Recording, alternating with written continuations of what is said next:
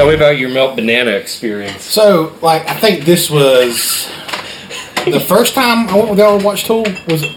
Yeah, it was in Jacksonville. It was in Jacksonville. So this is actually the first concert I have ever been to in my whole entire life. So I'm excited. I'm going to see Tool play. I think earlier on, like, the tour, like, the first two legs, they had, like, ISIS, which we got to see. Shit. We got to see ISIS. They were pretty cool. Like when Panopticon came out? Like that first album? I don't know which album. I think it was before the Red Sparrows kind of took off, because I think they're the same band. ISIS? ISIS. Yeah, ISIS. And before that, it was like Meshuggah. Yeah. And then on this leg, it was Melt Banana. So, like, I go there thinking, I'm going to see, like, some, like, up-and-coming band, you know, they'll be different, because I know they try to, like, you know, you got Tool doing their thing, you try to have, like, something different. Well, they were different. And so they get on, and it's like, and I'm not saying, like, it's literally the worst band in the history of sound. And I text Colt, but verbatim, Colt, this is the worst band in history of fucking sound.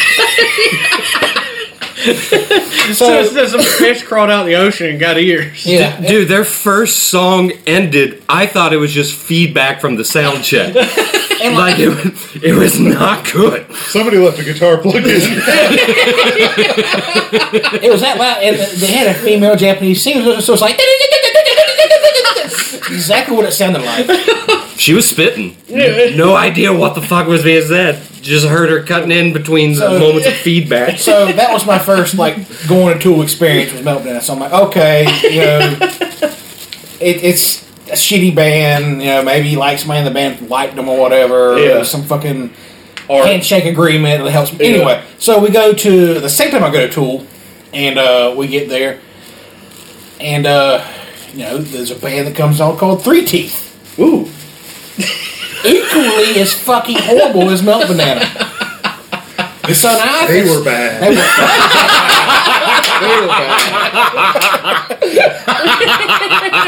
I think the lead singer was more concerned with posing, like with a microphone. Than he was singing. He did look really good in all that. Well, they had something behind him that. I guess it was gear, but it kind of looked like Guar's rejected props. Okay. It was just like sitting up in this like H.R. Geiger cacophonous assemble on stage with like tentacles and like wires coming out. But yeah, like other people I knew went to that show and they're like, "Oh my god, did you see Three Teeth? They were really awesome." I was like, I mean, yeah, I saw them, but I don't think that's the adjective I would use. Watching like a train blow up is also awesome. But like. You know. Yeah, because you're in awe. Like, oh god, I could die. And I just think Maynard picks fucking bands to fuck with people. I mean, for sure, but like they also, what was that Mike Patton project, Tomahawk? Like they took them out on the road before. Yeah. I mean, they went out after Three Teeth. It was Primus that played. Mm-hmm. So I mean, yeah, that was good. Okay, I actually forgot we watched Primus play. That was gained a whole new respect for Primus though. Dude, like, that's a phenomenal show. I saw them again with Dane, I think 2 summers after that with Mastodon. Oh, man. That was a show, dude. We saw them at the Tabernacle when they were doing that Seas of Cheese. Yeah. This wasn't the original Seas of Cheese tour, but they were playing the whole album. Okay. I remember I chickened out the day of the show. I was like, I'm not going to Atlanta. We bought Justin. We stopped by a music store on the way up there and bought Justin a harmonica. Oh, shit! It was a treat the rest of the time. And we pull up this light in Atlanta. You know that there's a construction on the roadway, and he breaks out. He's like, "I'm a construction guy." But I ain't construction shit. Yeah, it was pretty good. We bought Justin a can of Nine Tails to hit us. Oh, wait. It's like the equivalent of like parents buying their kid a recorder for like a 7-hour road trip. Where'd you get it? Where'd you get it? The Cracker Barrel? We stopped at a music shop in Macon. Oh, yeah. Yeah, right there on 475. Justin is like the human equivalent of like one of those fucking little dollar store noisy guns you buy your kids. That's what he is.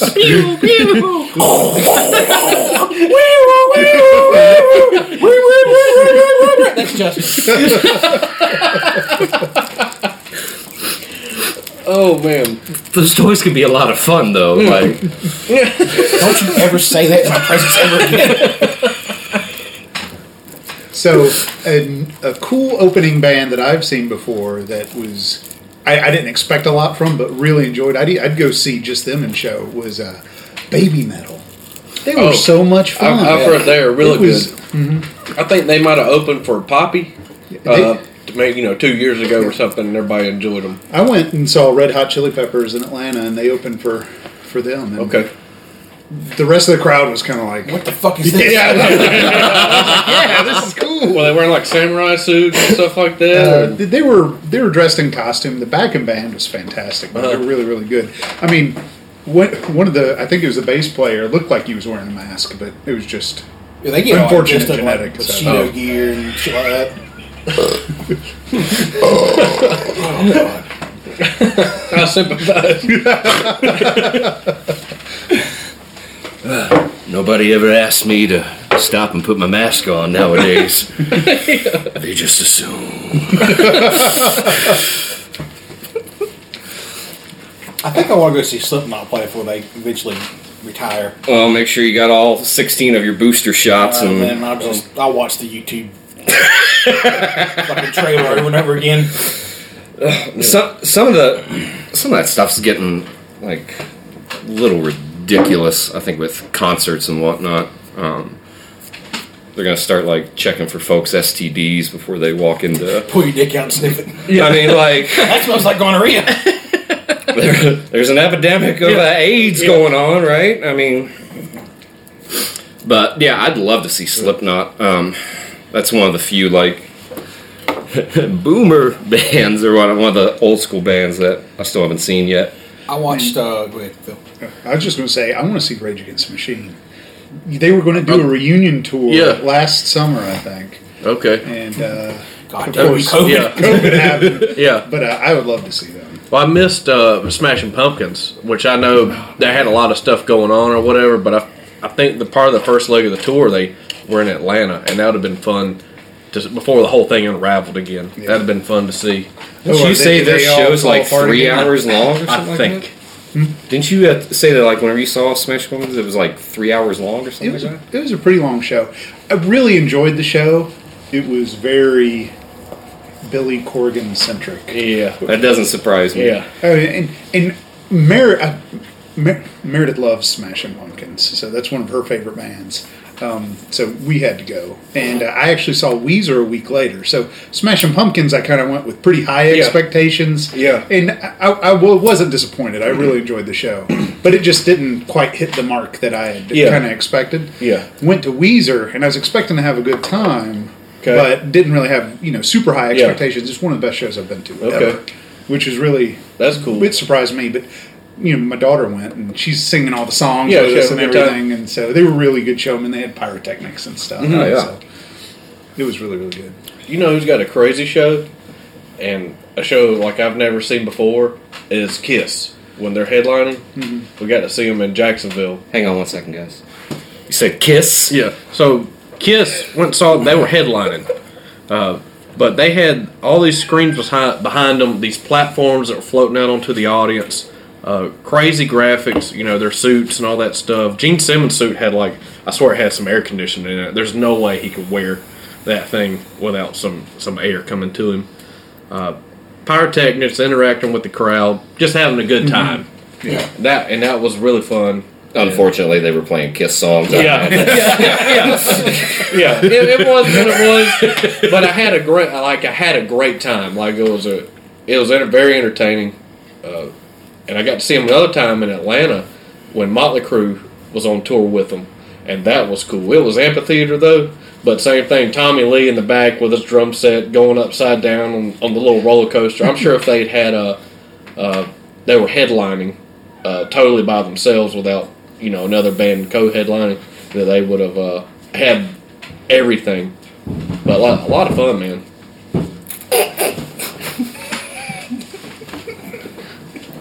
Yeah.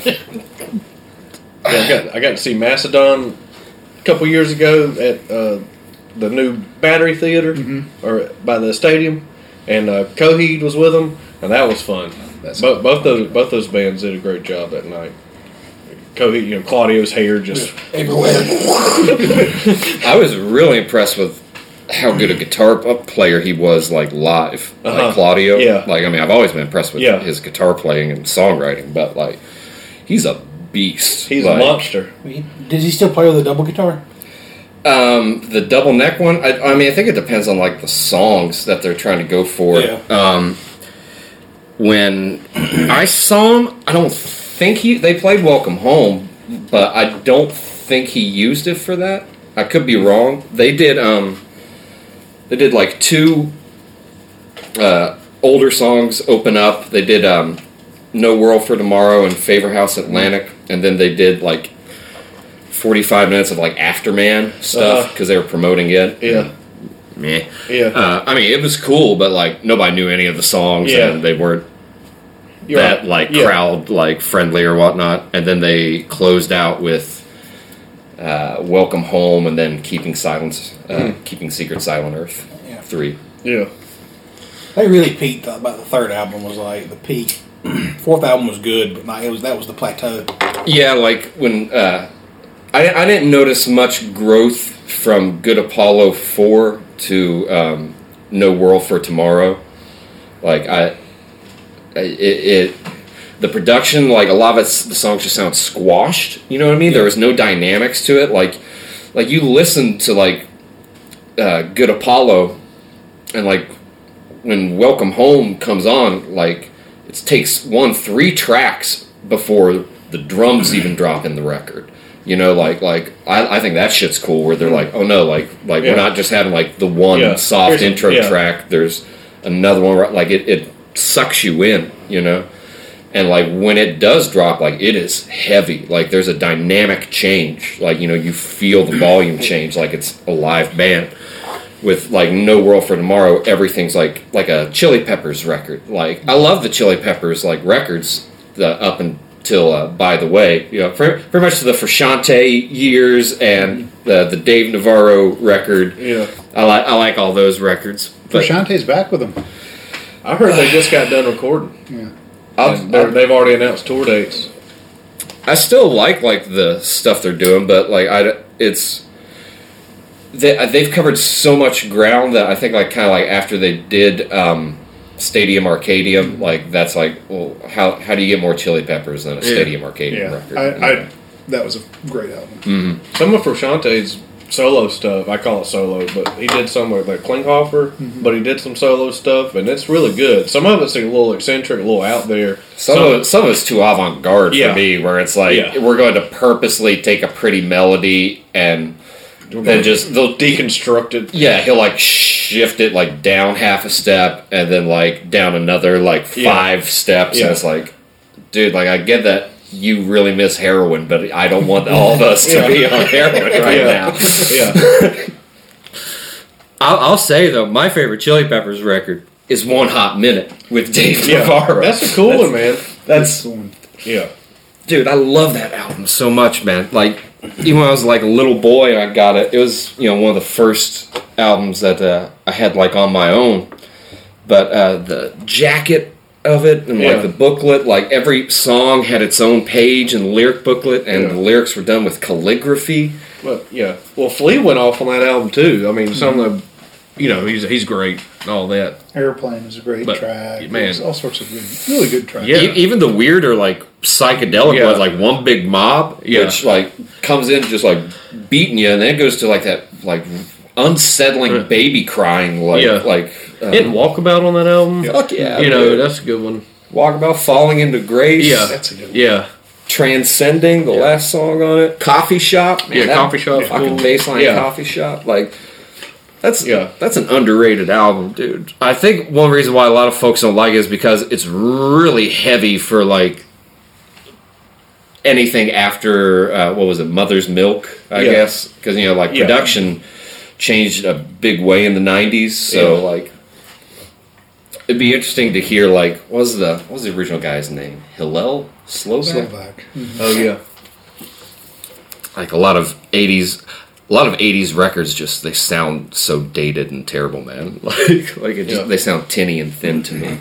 Was it the like the microphone setups or the microphones ahead of the time, or just like the meta or whatever for how you set up your microphones?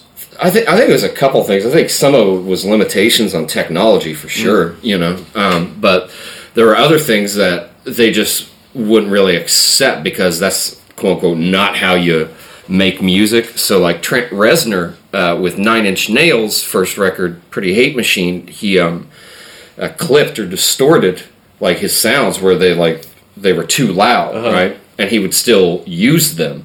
And the record label was like, "Oh, nobody will listen to this." Well, he changed the entire industry with it because he was able to show like, "Hey, you can make marketable music with like anything you find."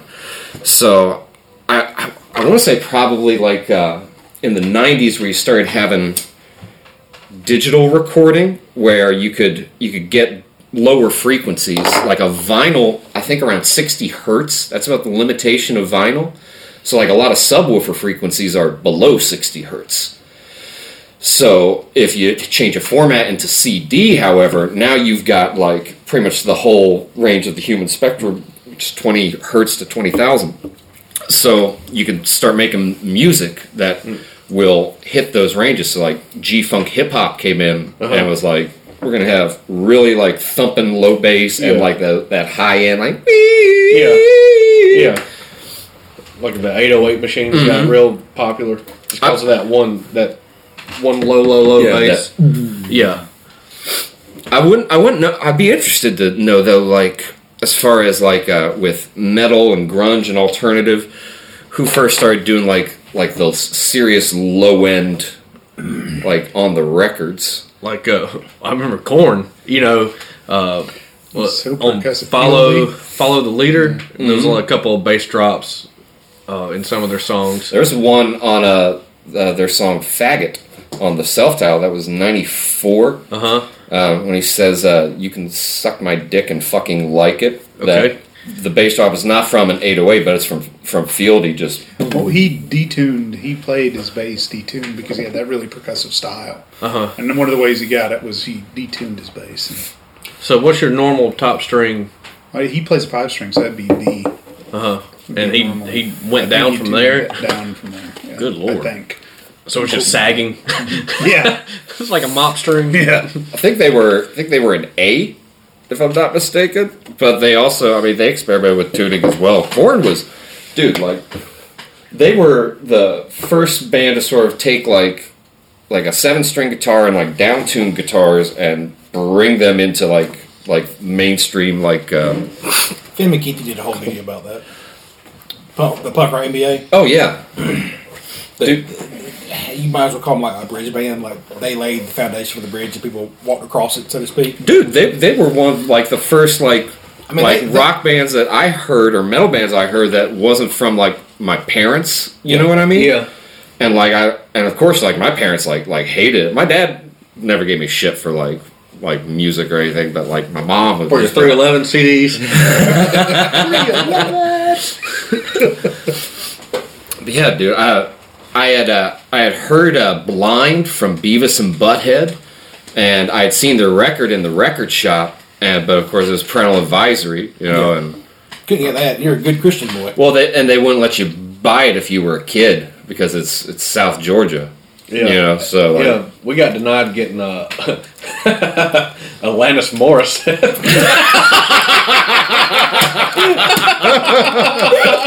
You ought to know.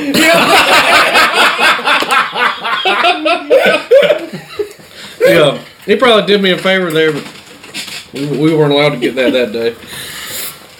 I was singing "You Ought to Know" in the shower, just belting it. Well, she go down on you when I see her.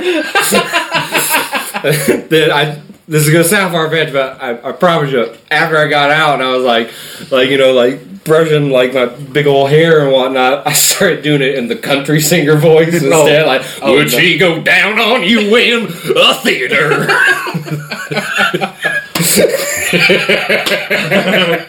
Had to bring back in the masculine energy.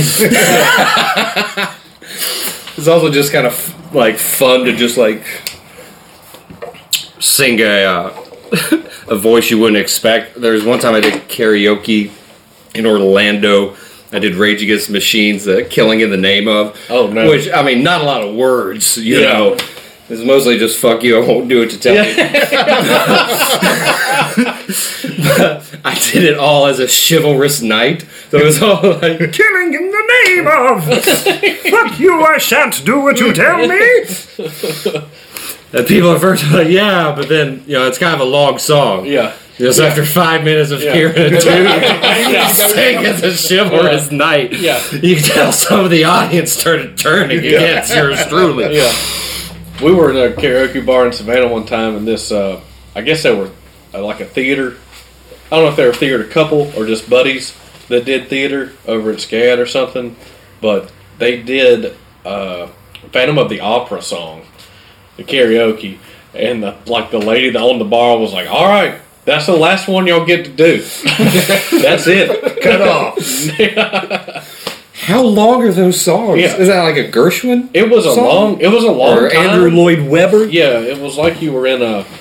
I can't even remember the guy's name that did all those Shakespeare movies. It was not Kenneth fun. Branagh? Yeah. It was not fun, man. I do enjoy karaoke disasters, but only if they only get one song. Yeah. When you see the guy that was, I've seen it before. I think I know what his name is, but I don't want to embarrass him. But one of the worst karaoke like people I've ever seen, because he'll always do like new metal songs at karaoke. It's like, hey, bro, people are trying to have fun. We're not. Play some Journey or something. Yeah. the Disturbed Down with the Sickness cuts. Yeah, but and he'll like scream at like all the places that they're screaming, and it's like, bro, you're shouting into an SM57 microphone in a tiny room where people are trying to have a good time, not be impressed by you. Yeah. You want to get it out. That's why I sing. Big Bad Leroy Brown or something. I like No Doubt's Just a Girl. I like Fiona Apple's Criminal, Outcast's Roses. Yeah. Those are like my top 3 karaoke. Yeah, they're fun songs. Plus, NSYNC Pop. That's a fun one to do. Everybody's having a good time. Yeah. Plus, like, if they've got a stage, you can just be like, man, I'm tired of singing. And then, you start just dancing. Yeah. Fucking Phantom of the Opera. I would too. I would come out. All right, that's it. No more. Oh, the machine's broken. Yeah. You got to go somewhere else if you want to do more of that. Take that shit back to SCAD. Yeah. There's this place in Atlanta. I forget what it's called, but they'll have like a band like behind you, and I've seen that. Yeah, and like that's karaoke, like with the band. Ooh, I'm like, oh god, I would love to do that. Yeah, that'd be so much fun, and fun to watch too. Yeah, it's like the Kill Tony of like karaoke. But imagine being that band having to know that whole entire library of karaoke songs. That's actually kind of impressive. Oh, it's very impressive. You know, like it's there's all these different skill sets within like musicianship and like that, where it's like the technique and the ability to play just about anything. Like I can't do that. Like I don't have the chops for that. If you ask me to come up with like a new idea for something, yeah, sure. If you want it to be technical, well, you're gonna have to give me some time, or it's a mixed bag, you know. Yeah. Just weird, but like some of those dudes, and some people I know, they may not be the best like songwriters or something like that, but like if you need somebody to play, like they can play your stuff, like without any problem.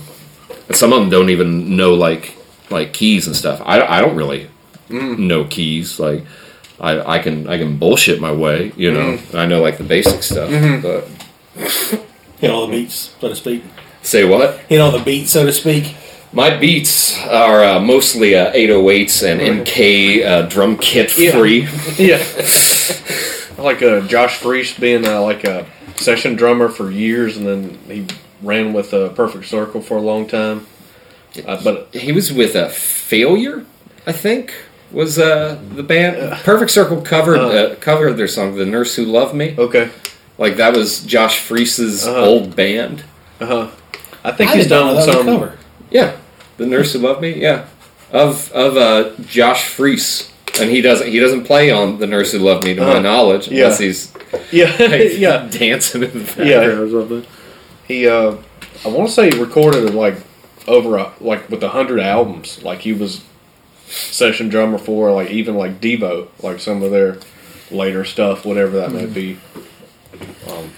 APC's last album was awful. I didn't even attempt to listen to it. Fucking awful. I love Perfect Circle. I love Tool. I love Pussifer. That fucking thing was awful. I saw them live, and they were one of the most like technically perfect shows I have ever seen. Yeah. The sound was on the entire time, flawlessly executed. It was a great show, and it was an amphitheater. Those are my favorite venues, I think. Was it? Let me ask this: was it like sort of just like the album? Like everything was like structured? It was pretty. Yeah, that was my experience with them. Super tight, like incredible, crazy. And then James Eha swapped to drums for one song. I don't remember what it is. And he plays drums. And Freese played guitar. Hope so in that scenario. Come on up, Jim. Hit that Justin Gibson.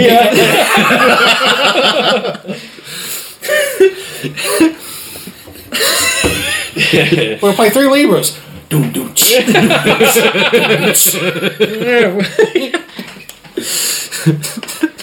Yeah, good sound. One time I saw Radiohead in Atlanta at the Phillips Arena, the Hawks, where the Hawks play, and that was I don't know how they rigged it up or whatever, but playing off both sides of the stadium in there, it was great. It sounded awesome. No echo, nothing bad. It was great.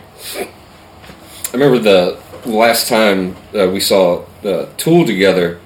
One of the things I like about Tool is like the songs are always like spot on, but like you can still hear mistakes, and they'll still have things that you don't expect. Like Opiate, they took the bridge and extended it like another 5 minutes and just like slowly built it up. Yeah, and just like, fucking man in the back swinging his arm like a fucking octopus.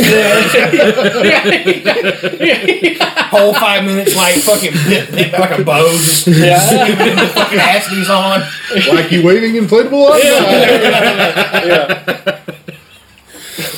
That was fun in Perfect Circle too, because he's wearing like a long wig, like down to his waist, and it's like, is that him? And he's like behind some like sheer curtain with a light reflecting, so it's kind of like just a shadow. He's never actually out front. Yeah, and all you're seeing is the shadow of him moving with the hair. I guess it's him. Yeah. Maybe he's backstage in a chair. Hey, the first show he was dressed as a cowboy, and then the second he was in like a fucking full SWAT get up. Yeah. Whenever Phil and I saw them in Jersey, we had it's kind of like outdoor, but like it's still like covered up, like for the most part. Like a pavilion or something. Yeah, more or less. So we had like pretty good seats, like dead center in like the second row. Yeah. So like we could see the right stage. It's coming right at you. So when Maynard came out, he didn't do like the other 2 times I saw him. He comes out and he'll just do like good evening or like something like very formal. He came out and went habada habada habada habada habada.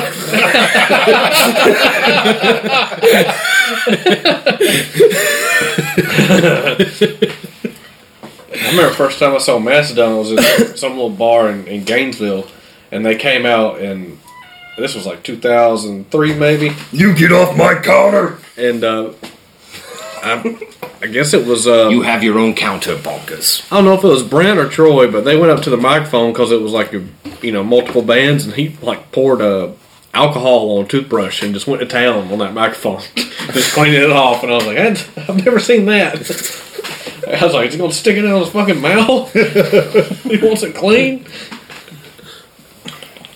I always think it's neat whenever they address the crowd, and one of the most memorable experiences I've had at a show was at The Cure. We went and saw The Cure. Yeah. And Robert Smith was one of the most gracious performers I'd ever seen.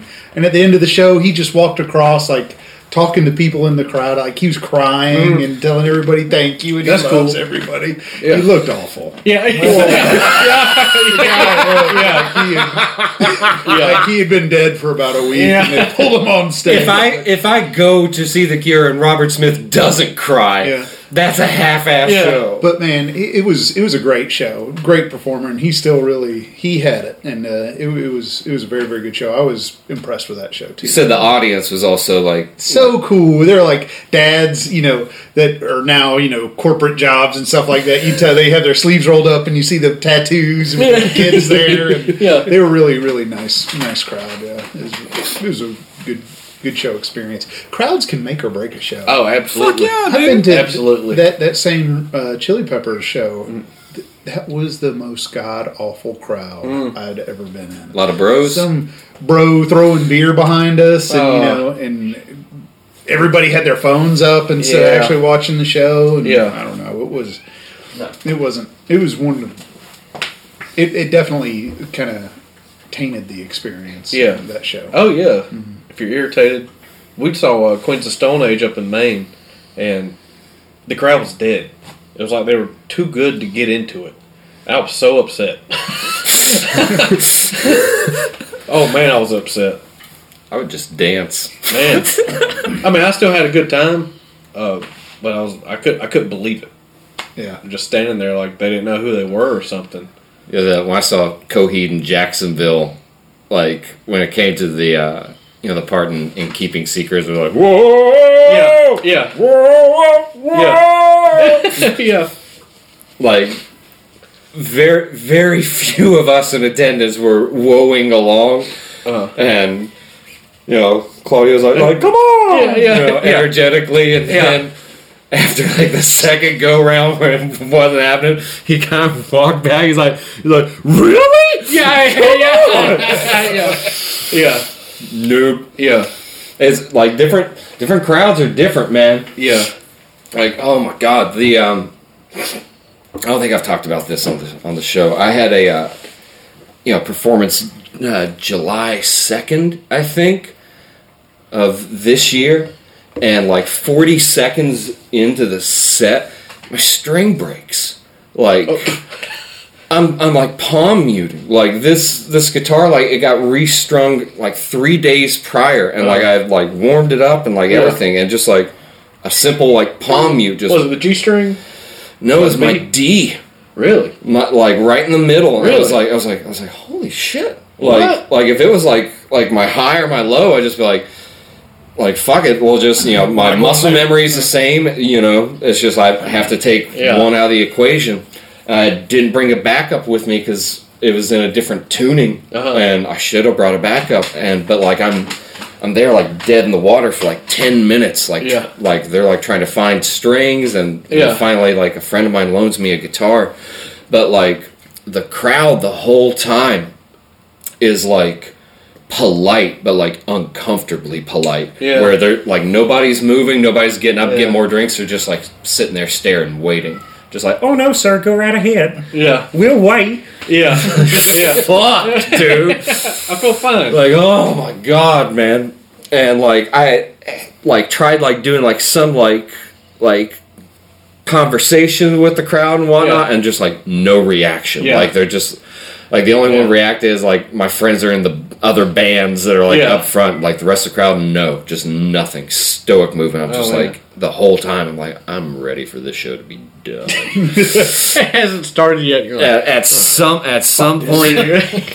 point towards the end, because I don't even like play for that long. It was like 45 minutes or so, and at some point towards the end, like some dude in the crowd to add to this, I'm dressed in a unitard that's red, white, and blue. And I've got a headband. Yeah. And, like, you can see, like, my pathetic little package, my little dick just, like, right there. Resting upon the top of your scrotum. Yeah. It's like a little bed. In the most unflattering, like, way, you know? Yeah. You know, like the clown from Metalocalypse. Oh, fuck. Dr. Roxo. I do cocaine, baby! I love cocaine. But this guy, like, earlier, he's like, I can't stop looking at it.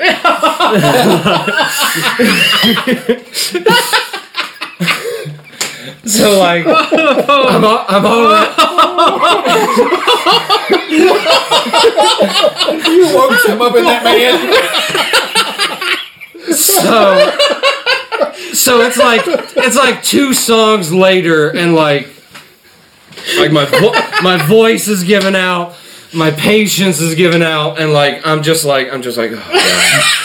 I look like a fucking fool, and I just feel irritated and irresponsible, and I don't want to go home and mourn my ego. And this guy goes, I think is either your D string or your E string, but it's out of tune. Very calmly, I was like, I don't care. Like, I don't care what the heckler has to say about the guitar being out of tune at this point in the show. Oh, man. But when I said the word heckler, like, again, this audience was so polite, so some of them go, like,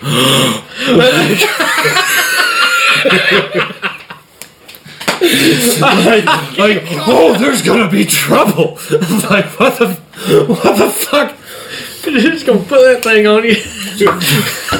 I can't keep looking at it. I can't stop looking at it.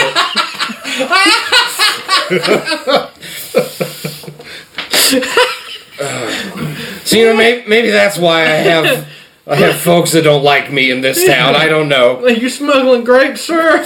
Just one. 2 kiwis pressed behind it. Looks like the disguises didn't work, fellas. Oh. That's how they figured out you gotta smuggle stuff up your butt. They were using unitards before that. Oh man, that's funny.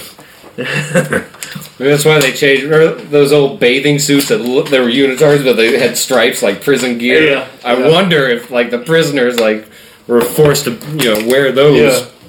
I mean, those types of stripes aren't very flattering. They make you look wider. Yeah. Don't tell me about it, sister. I don't need to look. That's why I don't wear stripes at all. Horizontal or vertical. You ever thought about getting yourself a set of suspenders to fit with the farmer lifestyle? I was about a month and a half ago.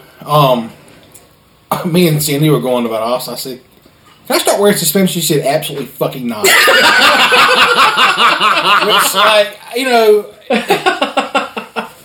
I'm a farmer. It makes sense to wear like some fucking Carhartt, bibs. They're easy, yeah. I was like, can I wear it? No, absolutely. What you ought to do? Just get absolutely fucking not. No, what you do is you just go get a pair of overalls and wear those instead. And then you said no suspenders. Yeah, it's either the overalls or my Oshkosh bagasse. Yeah, get some.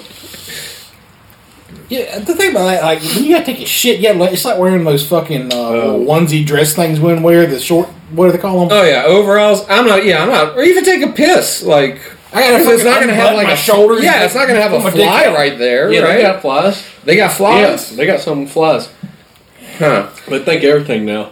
Do they have the little... The flap? No, they don't have the 2-button flap? Yeah. Man, imagine, like, you go to, like, a shitty bathroom, you walk in, there's a guy, like, sitting on the toilet, taking a shit with a pair of overalls on. He's got his ass flap just flipped under him.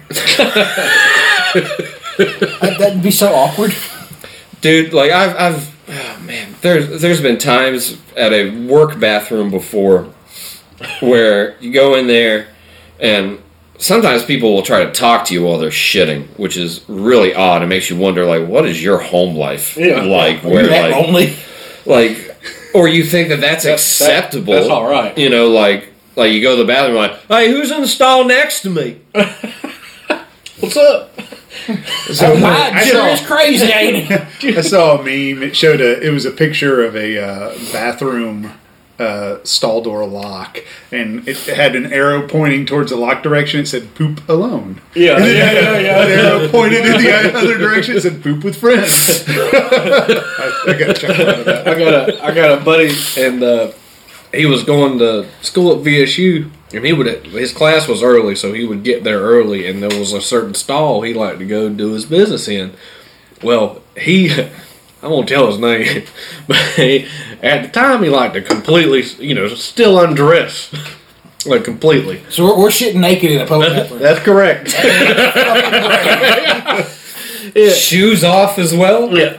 I'm not sure. I don't think he's touching the floor. I don't think he's that Who's crazy. he holding his fucking knees up naked taking his shit? He's holding himself up. Just a sheer strength So alone. he's got his stuff on the door. It's still early, so I guess for whatever reason he needed some leverage. So he's a bigger guy, so he puts his arm and braces his arms on the side of the partition walls here, and he starts bracing so hard.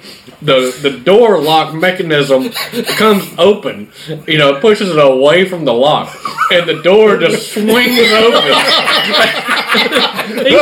He's at VSU, and he's like, oh. Very vulnerable. Oh man. He's like, luckily it's 6 a.m, nobody's in there with me and the janitor. I kicked the door in on Will once he was taking a shit during football practice. Yeah, during high school. I didn't realize I had that much oomph behind it, nor that his head was that close to the door. And when it swings, I was just doing it to be like, ah! And when it swings back open, You hear, oh, cold shit! there's just blood running down his face. I'm like, oh God. This bit of comedy did not execute well. At Will's house in Lakeland, Justin taking the hinges off the door while Will's in there using the bathroom, pulling the door off his restroom. Will, put the goddamn door. Pulled the whole door off of the bathroom. God, he's such a fucking asshole. It's like, were you there? I think you were there the night. I was probably playing like fucking Diablo or Counter-Strike or whatever. Yeah. You were probably watching something on the fucking TV. Yeah.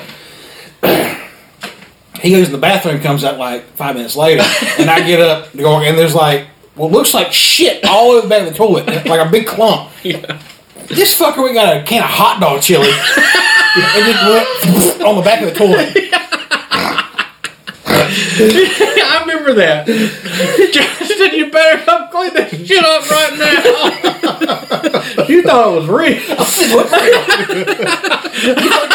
You heard that man's shit.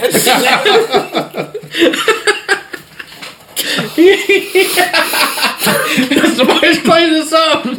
Ain't gonna be me. I remember one time when we were on Park Lane, apparently he finally made a solid shit for the first time in years. He had a meal other than Cool Ranch Doritos and Code Red Mountain Dew. Cherry pies. Not a lot of protein and fiber in the cherry I guess he took a pies. shit like earlier in the day, and he didn't flush it because you want me to see it. So it sat in the fucking toilet all day long. Oh my God. What a piece of shit.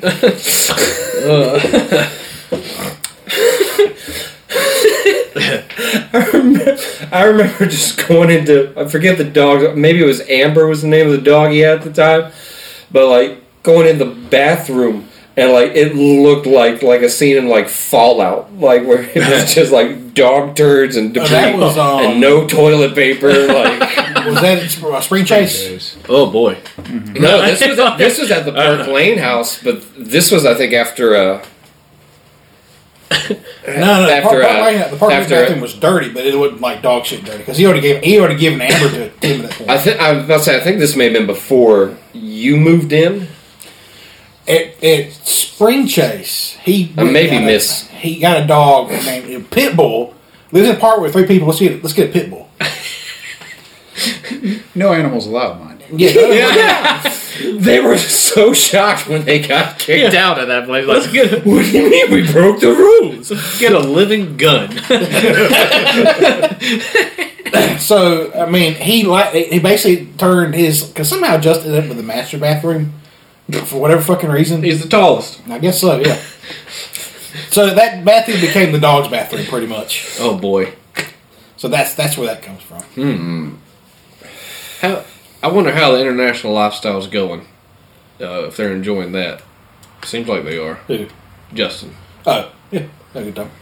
He bought a '85 Jaguar. It's pretty sweet. Yeah, he's like doing like a full restoration on Yeah, stuff. that's cool.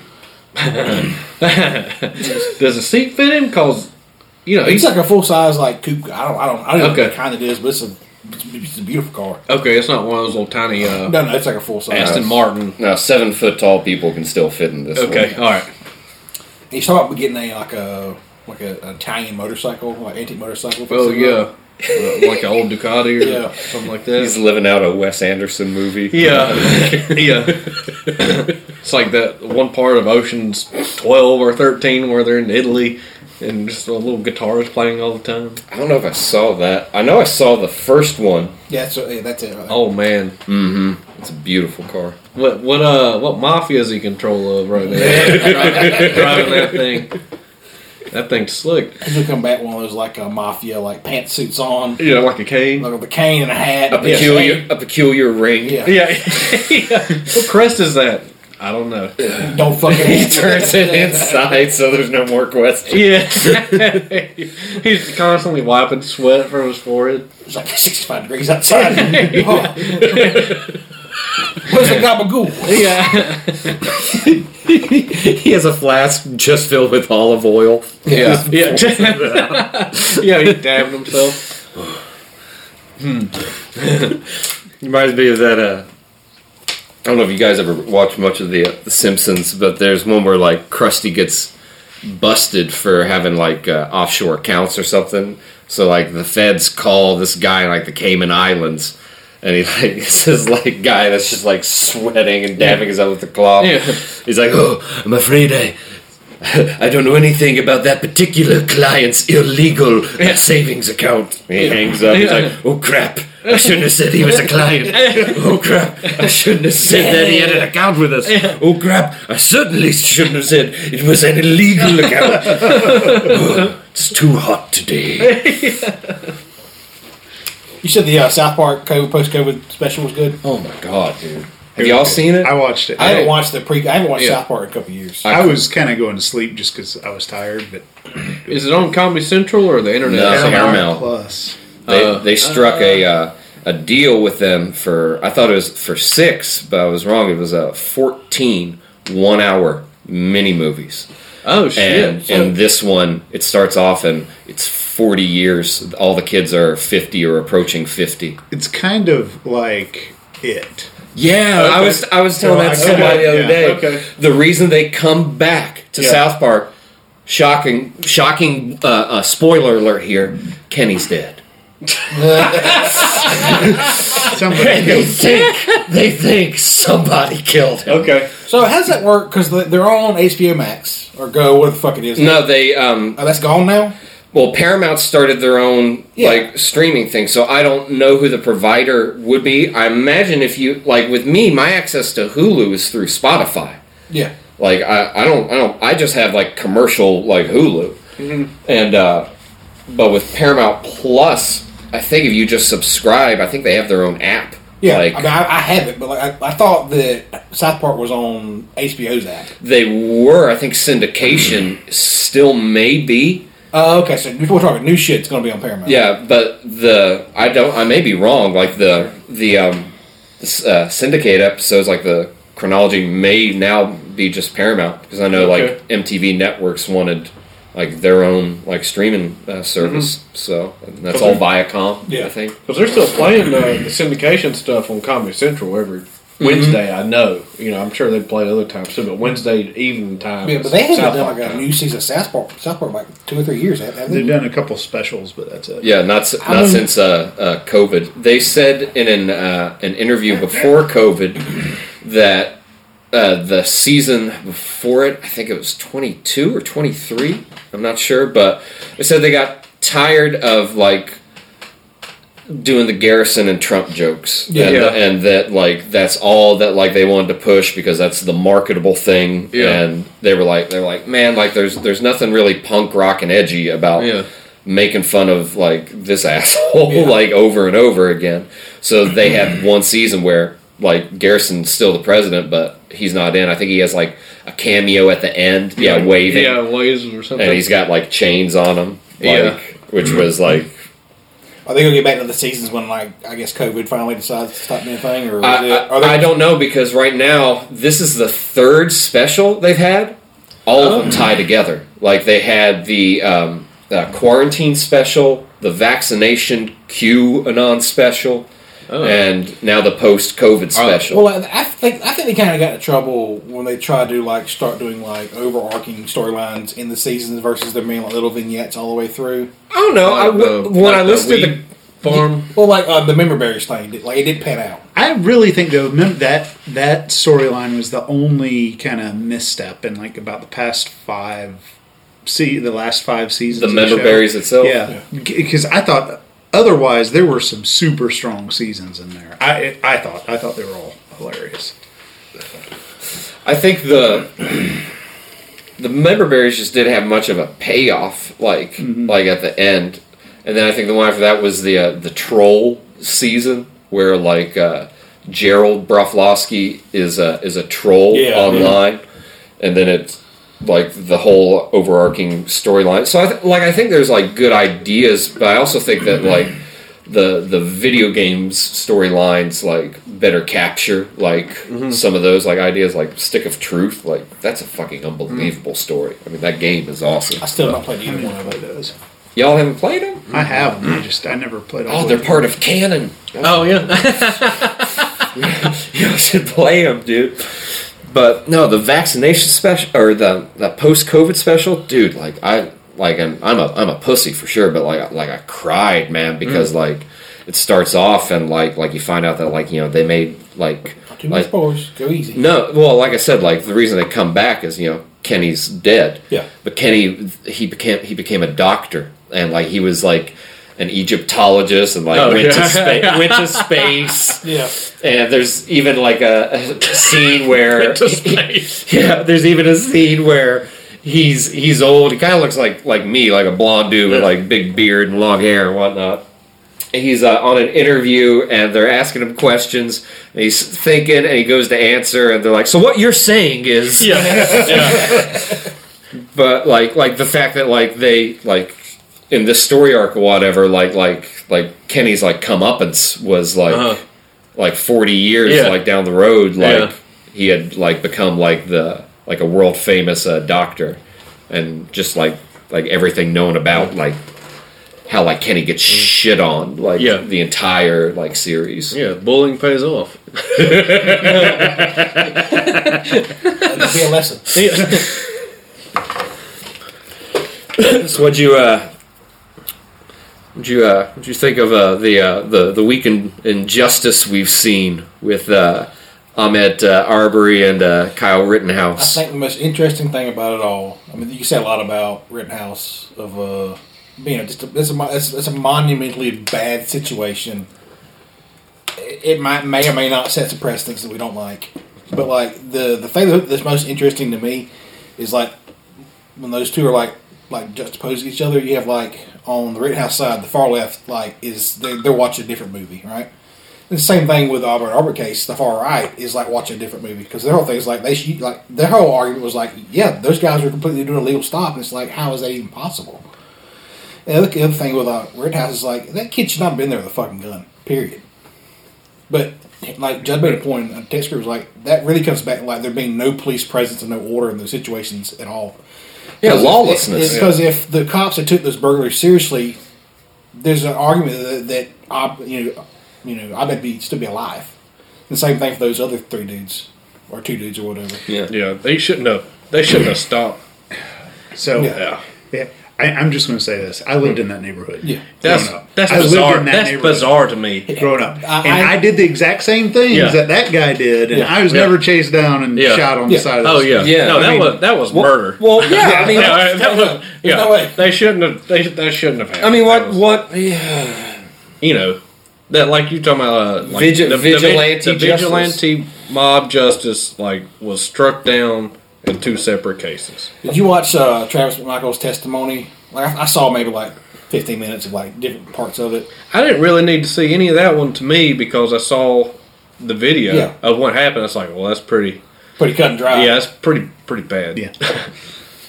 But like him trying what was to like what was the testimony? This was one of the convicted. He was the guy that shot had the him. shotgun. Okay. So like the whole thing was like he pulled up and told him to stop. He want to talk to him. Like and this we're in the South. There's connotation of like a white man in a pickup pulling up to a black guy by himself. Like there's cause for concern for the black guy to be scared. Yeah. Want to run.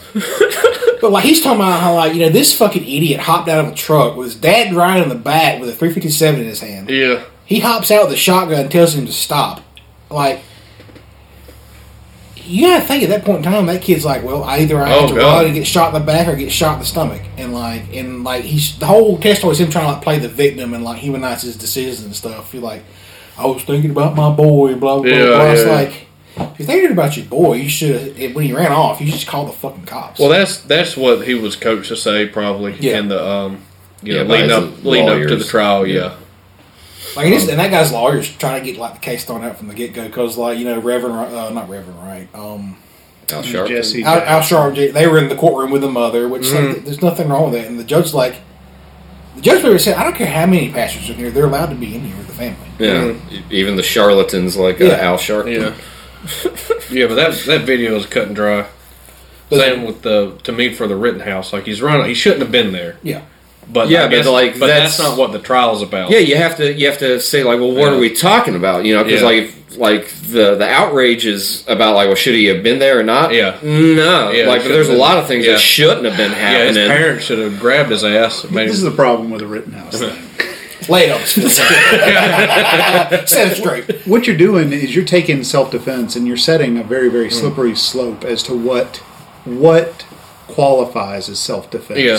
Because you're not in a homogeneous environment. It's Yeah. not this kid with a gun versus all these people or He's anything not like that. He's not in his business. At what point? I mean, if I'm standing on the street corner and somebody opens fire, at what point is that person considered an active shooter and I'm doing something to defend myself against him? He could identify me as part of some lawless mob or something like that, but I don't think that you can claim self. I just think it erodes what most people would think of self-defense. And I have a real big problem with people not taking responsibility for getting themselves into a dangerous situation and then trying to check out with saying, "Oh, well, that's enough for me. Now it's self-defense." I just think that you got to be real careful with that. I think him running away so far and them still following him is what got him the self-defense. Plus leading up to it, you see like initially like they're there like giving people like aid whilst also protecting like this local gas station or whatever it was, car dealership. Well, you had the first guy who but then like the crowds come up and that pedophile guy Rosenbaum. I think that might have helped this case too. It's like, well, but I mean, regardless of it, I'm sure there were a lot of people with like lewd past in any crowd that big, on either side. But the fact that he was coming up in a violent, antagonistic manner, and then when it escalated to the point to where one of them's running, he chases after. Somebody else fires shots. You know what I mean? Like behind them as they're fleeing. If I were a 17-year-old kid, I'd be scared shitless too, and I would assume that those shots are coming from the person chasing me. The creepy thing about it was like all this went on, right? And all we have is like independent, like guerrilla journalism, like people's camera footage, and they're putting together to show what happened.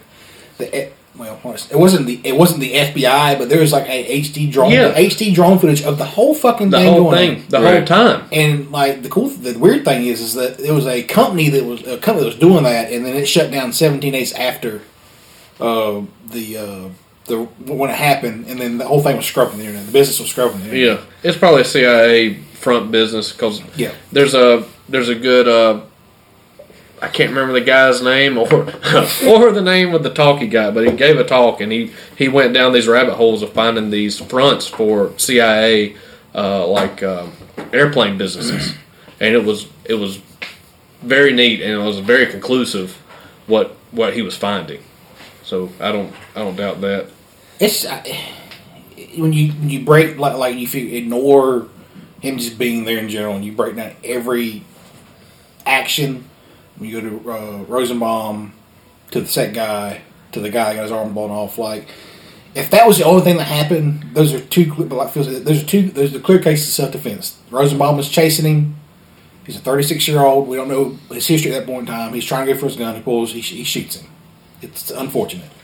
Same thing. He's running. The crowd's chasing a man with a weapon, which you don't do. Which is I mean, there were also gunshots coming from other areas. Yeah. Who knows? Is it chasing, or is someone running? Yeah. I mean, it's just there's a lot of questions. Yeah. And it was pretty. I know they got street lights, but it's nighttime. What time was it? 10 o'clock, 9 o'clock? I don't know. Dark enough for a structure fire to light up the block. Yeah. There was a few accusations that the shots they heard fire was the Gates fellow firing into the air. Gage Gershowitz. Gershowitz. That's the guy that brought his pistol out. Yeah. And got his arm blown off. Yeah. And it's like watching him have to admit on stand that he did not aim to shoot him until he saw he had a gun in his hand. You know what I saw too? So this was after all that happened. I saw a video of him. He got pulled over in late December for DUI. Blood alcohol was like 0.218. Good God. But it got thrown out. It got sponged, yeah. Mm-hmm. And so I don't know why. But they were talking like that since all that case and all was ongoing, they expunged it because he was going to be a prosecution witness. Yeah. Well, the state didn't seemingly have that strong of a case. And then, some really, shady stuff started happening. Of course, I don't like the press, mind you, but, MSNBC was trailing the jury bus, trying to, reveal the identities of the jurors, which the judge kicked them out after that, which, good on them. But the state, though, they had footage that they had given to the defense team. This was HD cam footage. Yeah, and it was when the defense team was showing it. Someone, I don't know if it was the judge or someone, remarked that what's up with this the quality of this video? I can't see anything. And the prosecution said that our copy is better. And the judge was like, well, that's interesting. So folks started looking at the data on one of I forget the prosecutor guy's laptop. I think it's the same guy who raised the AR. But they found two programs that are used for rendering and compression and compressing video. So he had used the argument that it was probably done because of compression through MMS or email, iPhone, which that does happen, but they had a custom file name. I just want to make sure this isn't the back and forth about zooming on the iPad conversation that happened. That was you could see the footage in the courtroom. No, this is another part. Okay. Are you guys aware of that part? About where they zoomed in close and where the defense said that zooming in on your iPad is changing it because Apple's algorithms create the material, create pixels, and show you what they think. Yeah, no. I know what you're talking about. That's their interpolation argument, because interpolation is that process where it'll add pixels because it's an algorithm predicting. And you might be able to extrapolate into that's not the argument that they had, though. It was a. But it's very. They didn't understand the technology. Yeah, exactly. But it was that was. I thought it was pretty telling on everybody. I mean, they had an easy enough case for defense, but his defense lawyers were not that great. There's several times I was Well, like with this, before I forget, what it was that they found the original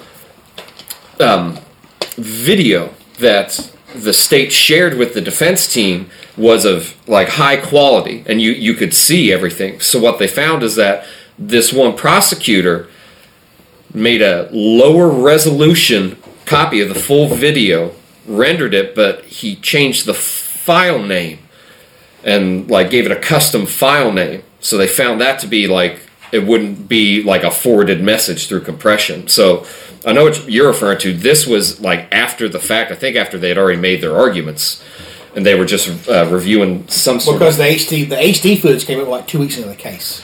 Because the defense had the lower resolution video, right. The prosecution had the higher. When you look at the higher resolution video, like it's easier to tell what the fuck is going on. Yeah. Because the prosecution tried to make the argument that like when they zoomed in on this picture, it's got like that. It's got costume like that, and you can't really tell what it is. It could be an arm. It could be a rifle pointing at somebody. Right.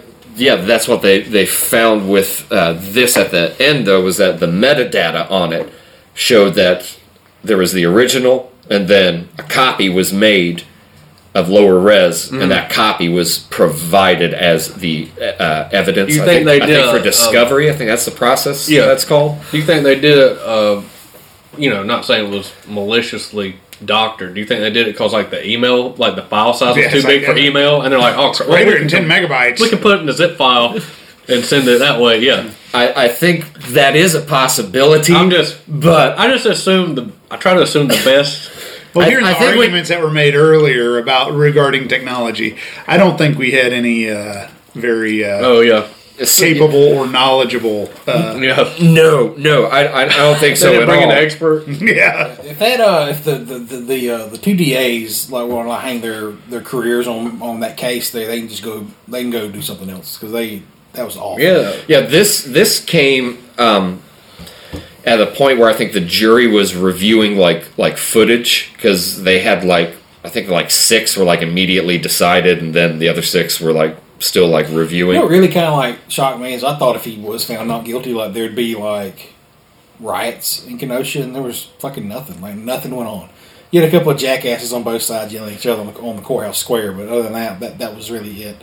I think the only thing that really kind of upset me about all of it was this narrative that got pushed from celebrities and politicians that it had something to do with white supremacy, and I was like, this had nothing to do with white supremacy. And then when that doesn't check out, the argument, it backtracks, but still under white supremacy, where it's like, well, those 3 people, the 2 men that were killed, and Gershkovitz, were there to support BLM. It's like, well, so was Kyle Rittenhouse. You know what I mean? So this just seems like in poor taste to be throwing, especially Biden himself. Which, I mean, granted, he probably didn't have his ice cream that day, so he's not thinking right with his reptilian Was that fucking brain. The election? Was this before election? Or No, after? I mean, this was recently that after the verdict came out.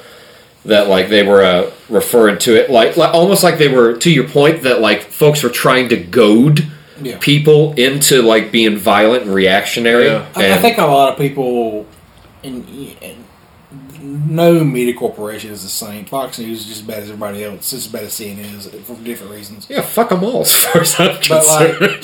I mean, they picked a narrative when it happened, and that's what they kept. But then people actually got to watch the case. So you got to see the clips of the video, and then a lot of people are like, "Oh, this is I don't like this. I don't like it," but it is what it is at the end of the day. Well, a lot of these news channels, Fox, CNN, MSNBC, they'll show a small portion of something, right? Yeah. But then they'll tell you what the counter argument is. They won't let their opponents or conflicting views express what the counter is. They'll give you a summation for it. So I think with some of the stuff with you said with the Ahmaud Arbery, where it's the far right, and they're like, well, we have a right to be able to defend our property, protect ourselves. It's well, to what degree? Yeah.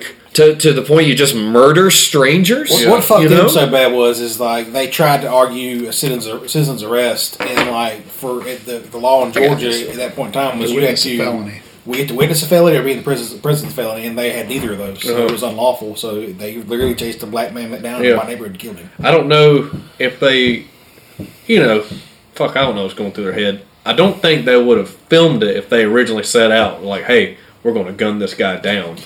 And it just went wrong. But what they did was not... It was not good. Yeah, it's like, this is what happened. From what I understand is that the Roddy guy or the other guy released the third guy. The third guy... To try to distance himself. Yeah, exactly. From like his connection to it. Oh, okay. Yeah, he's like, I was still feeling him. I was just trying to, I didn't do anything. This is what I was doing. It just makes him accessory to felony murder. Okay. So, I don't know. They chased the guy down and killed him. there's another case in Texas that popped up.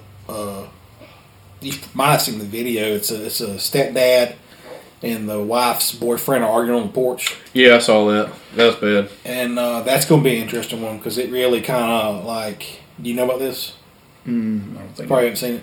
Essentially, this guy, he's wearing like a teal t-shirt or a long sleeve shirt. He shows up to pick up his son at 3:15. And the mother's like, I want to see him. I don't want to go yet. The kids are not even there.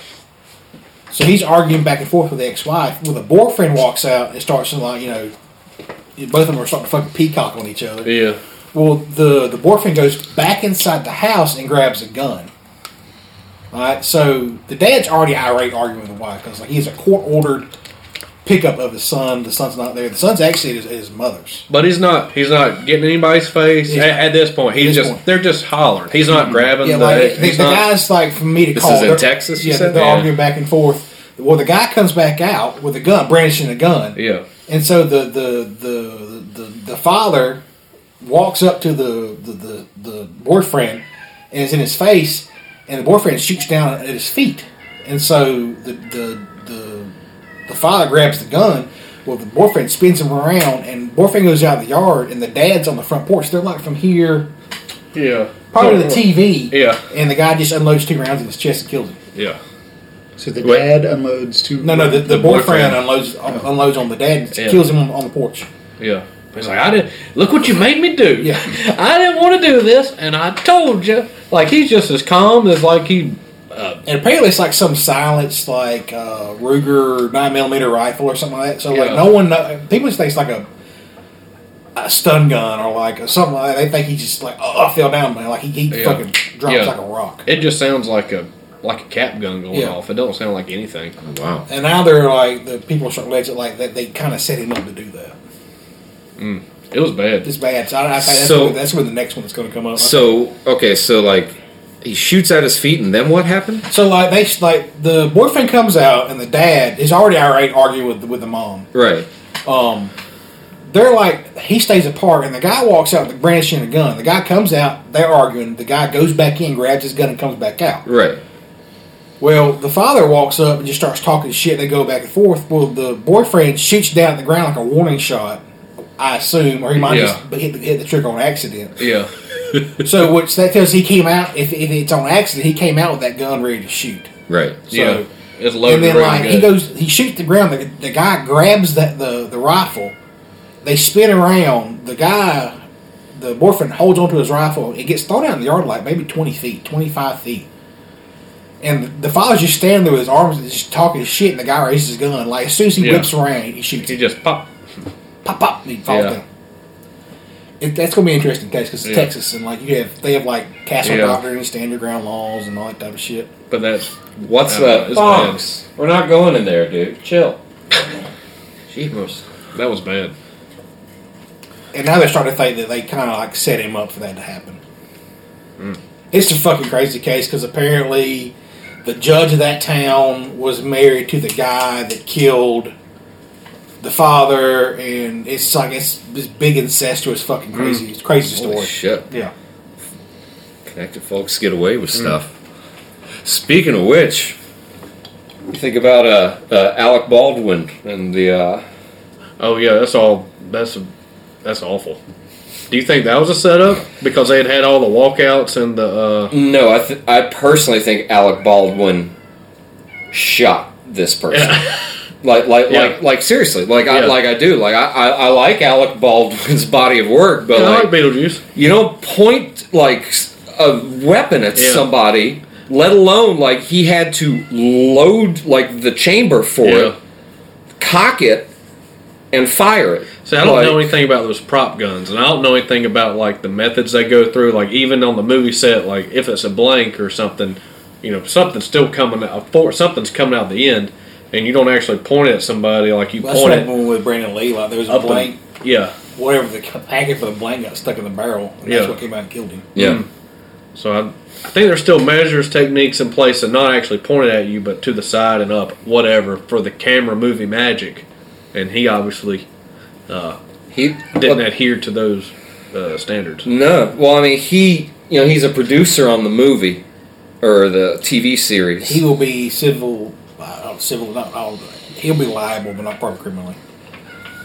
I mean, granted, I'm sure the police will be so honest in their investigation, but they said they're still investigating what's happening. Mm-hmm. But like, there's already civil suits that are coming out from folks working on the film. It'll all get paid out by insurance. I mean, it's anybody's going to have insurance for that.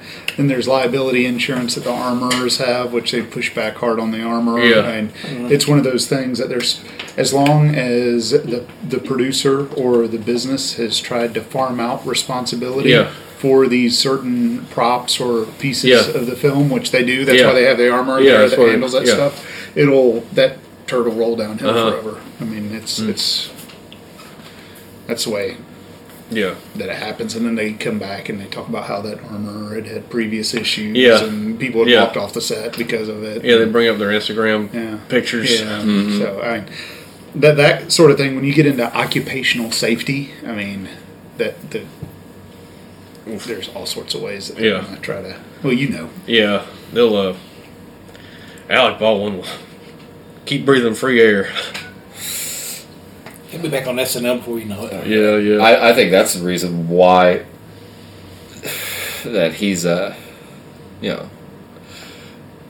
protected. Like he doesn't have the same sort of justice system. You know what I mean? Like, well, that's anybody at that level of fame and wealth. I mean, I know people in our kind of. I mean, like heinous, like white collar crime, and you start talking about this, and you look back at the Arbery case. You know what it almost got buried. It almost got buried. Wasn't a thing.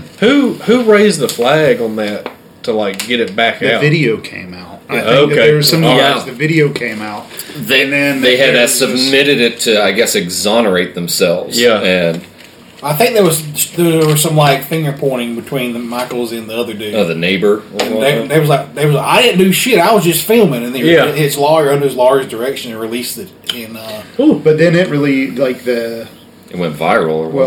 There was it cost the local prosecutor a job, didn't it? Or she had like felony something. She got convicted a week before they did. Mm-hmm. Like her career, like she's done. Like because apparently there were police officers or judges that that tried to stifle it as well, or they knew one of the McMichaels because he had worked in law enforcement. Yeah, the DA, like the local prosecutor, or whatever, was friends with the father because they worked in the same office together. And these folks are in cults, dude. Well, like with part, they don't live in reality at all, man. Well, what happened was like the cops pulled up. They gave their explanation of what happened, and under Georgia law at that time, it was a lawful citizen's arrest. He was lodged for the gun. He had to defend himself. Cut and dry by letter of the law. Yeah, right. But then, and you're getting one side of the story. One side of the story, and then I don't know if the video came out. Well, did they have the video? Did the video like come out? Like, what was the? I don't think they turned. I think the video got leaked out to the public. Probably and somebody. That's when everybody's like, somebody in Atlanta finally saw it. Like, this? Like if it went up to a superior court or something, and was like, ugh. Yeah. Good old boy vigilante justice. I'm it looked bad with both verdicts. We got that last week. Yeah, point being, like, I think that like the mob justice mentality, those were the 3 dudes who got convicted like they're part of a mob. Yeah. Like that's mob justice, just like the folks that chased Rittenhouse down. Like I think the parents should maybe face some charges with that, as far as like. Yeah, I don't know how you let your was it reckless endangerment to a minor? You Yeah. need to find out who bought the weapon, why they bought Was it, it was how it was he transferred bought to that him. from it was Obama. Yeah, I knew it. Strong Yeah. purchase. Yeah. The guy. It was from the Fast and Furious leaks in Mexico. Made it way back. Obama sold it to the cartels, and they sold it directly to the Yeah. Rittenhouse family. Yeah. I think that there needs to be some sort of responsibility there for Rittenhouse, because there were things that were done. I mean, if best case scenario, out of extreme just stupidity and Yeah. dumbassness. Yeah. And there should be some sort of, I think, repercussion. And But for just out of curiosity, for what though? Like for what further? Like legally, I'm talking about, not like public shaming, but like as far as like what else? The one thing I could think of is like I said, is like his parents should probably, there should be some investigation there. Like gave the gun to a minor. Like I'm the crosses state lines like thing. Like I don't really have a concern with that. Like myself, just because my stance on guns is like, well, it should be the same. Well, he didn't bring the gun across country. state lines. He bought But he's also like, he had family right there, and like we live on a state border, and like that I get. But like the fact that like a minor was like out there like with an AR like 15, that the parents were just like, oh, that's a good decision. Yeah. Like I think that's a problem. So like that's why I'm curious about like. so if you see a fire and you run towards a fire with a gallon of gasoline, Yeah. what is your expectation?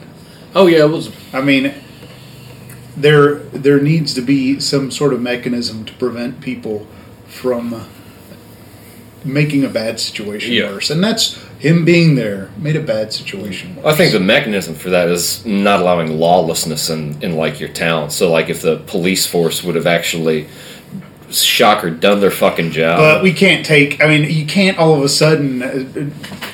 That's almost like. I'm sure things could have been handled better by other people, but I mean, we're talking about this kid that took, a gun into a place he had no business being there. Yeah. There's a lot of what ifs. Yeah, so like that's what like it seems to be like that we agree on, is that like who are the parents then, because it's a minor, right? So like he's been found, he's been acquitted of like the charges as far as like the deaths in these people. You know what I mean? So like the further look into and to prevent it should be like, well, like what did the parents do? Like they were the ones that were responsible for this person. They tried to try him as an adult for like all this stuff, and like the far right will end up making him into a fucking saint, the Church of Kyle Rittenhouse. Stupid bitch stuff that married Marjorie Taylor Greene. She's already like wanting to be like an intern and shit. I think she's a hero for all Georgia. I'm not serious about that. Do you think it'll be like, just say like the OJ case? Because I don't know too many cases where he's, say innocent of the criminal murder charges, but then on the civil case, he owed, was found guilty and owed this, and that to the family or whatever. They may find, I think, like the tort reform in Wisconsin would still like put a cap on that, and I think that's like, it's still a big chunk. It's like $200,000. I do think the families of Rosenbaum and the other dude are probably going to end up suing the city. Which, well, good luck. Well, because like the city's supposed to be safeguarding their citizens, and literally they've got shit burning down, and like folks are like killing each other in the streets. I'm what worries me about all this, dude, is I think culturally what will happen as far as a backlash is that people will become more willing to have. We need more law and order, like to increase like. in some areas you're gonna have to do that, like major cities like New York and LA. More Bearcats prowling. But okay, maybe I'm phrasing it poorly. If they're we already have requirements that they should meet, and they're not meeting them, right? So, like, increasing, like, law and order, I don't think should be the answer. I think that you should be practicing, like, law and order to begin with. More surveillance type stuff going down is what you're talking about? Like they're going to, not like you're begging for it, but as a result of this, maybe they're going to start. I mean, maybe.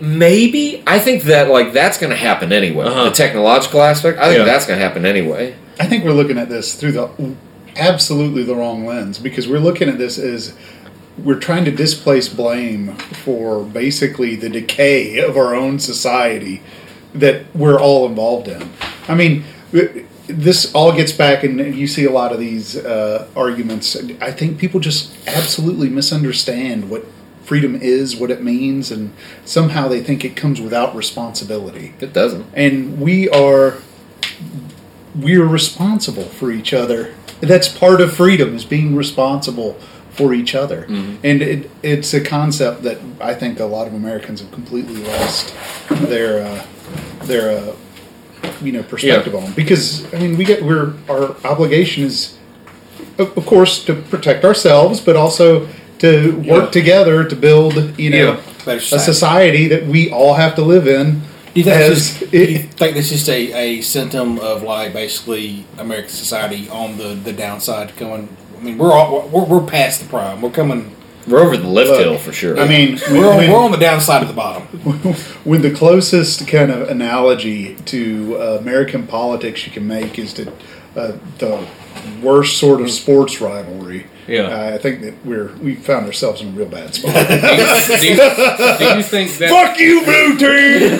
Yeah. Do you think that's a product of or how much of a product of the 24-hour news cycle to drive ratings? The same thing with like clickbait headlines, because of, ad revenue coming in, people and it just aren't capable of making heads or tails out of all the information that they're fed. People are emotional, and they have emotional reactions to all of this stuff that is ultimately misguided by somebody trying to make a dollar here. Right. We need to band together against the enemy. Yeah. There's always an enemy. Yeah. And it's churchy now with like so many people with like everything. It shouldn't be Democrats and Republicans. It should be Americans that might have some different ideas, but we're all working together for each other. That's what we should be doing. I think that's fun. Like, at work or whatever, you're beside some guy that's different, or you're friends with somebody that's different from you for whatever reason. Pick one.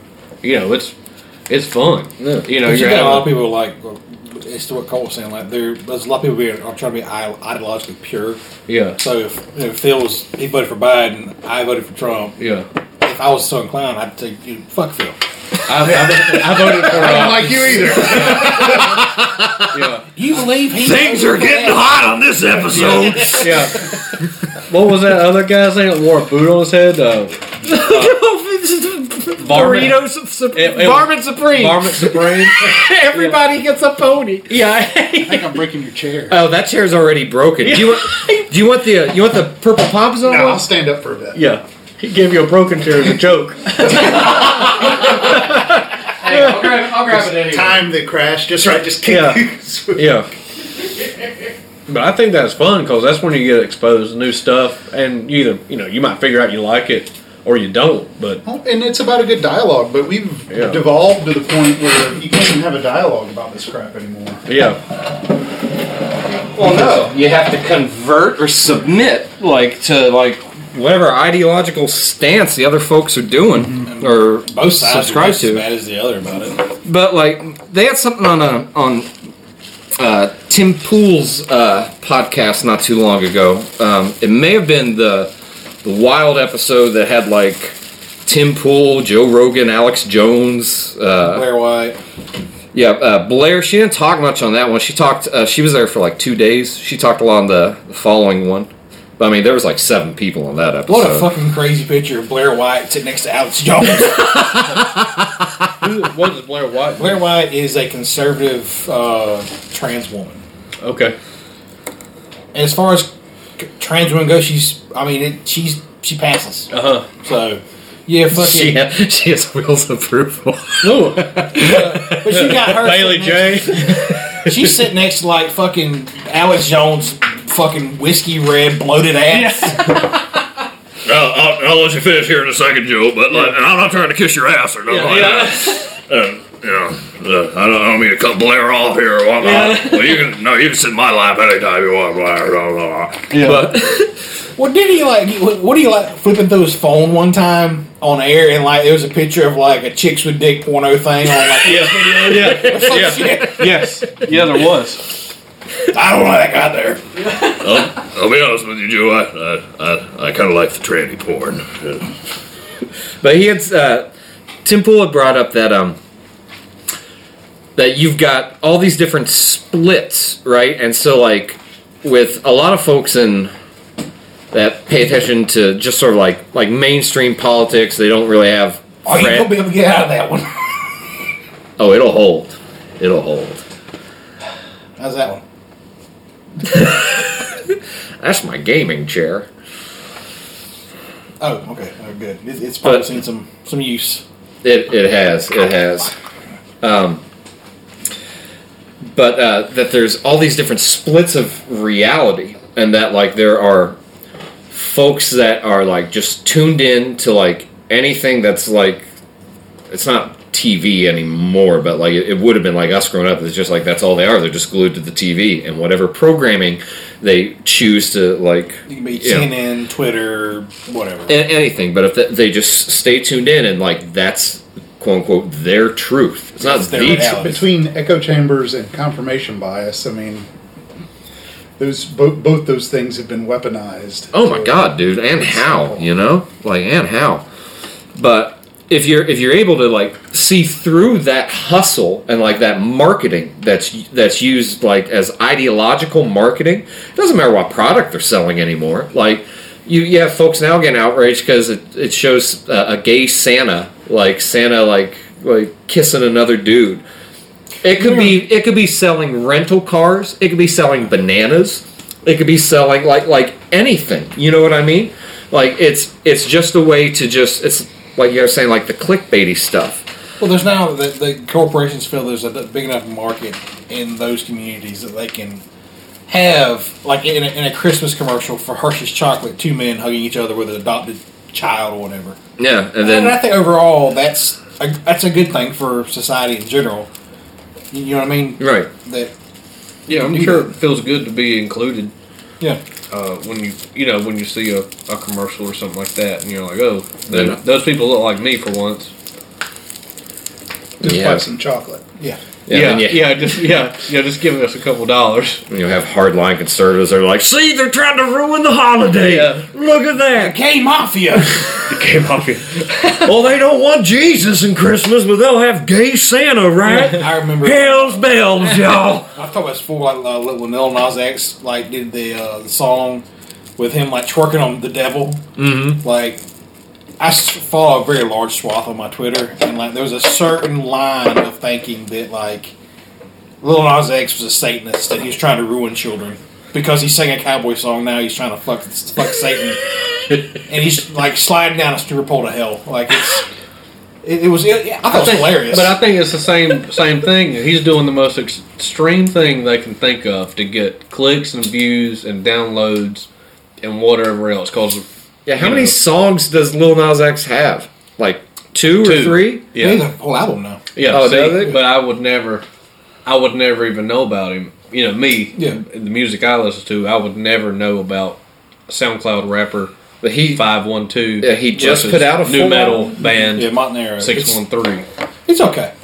I've listened to probably about half of it. It's okay. But I mean, to that point, he just put out his first album. He's been relevant since what, 2018, 2019, 3 or 4 years. Yeah. You know what I mean? Like, Well, let's talk about disappointing albums. let's bum Adele's everybody out. 30.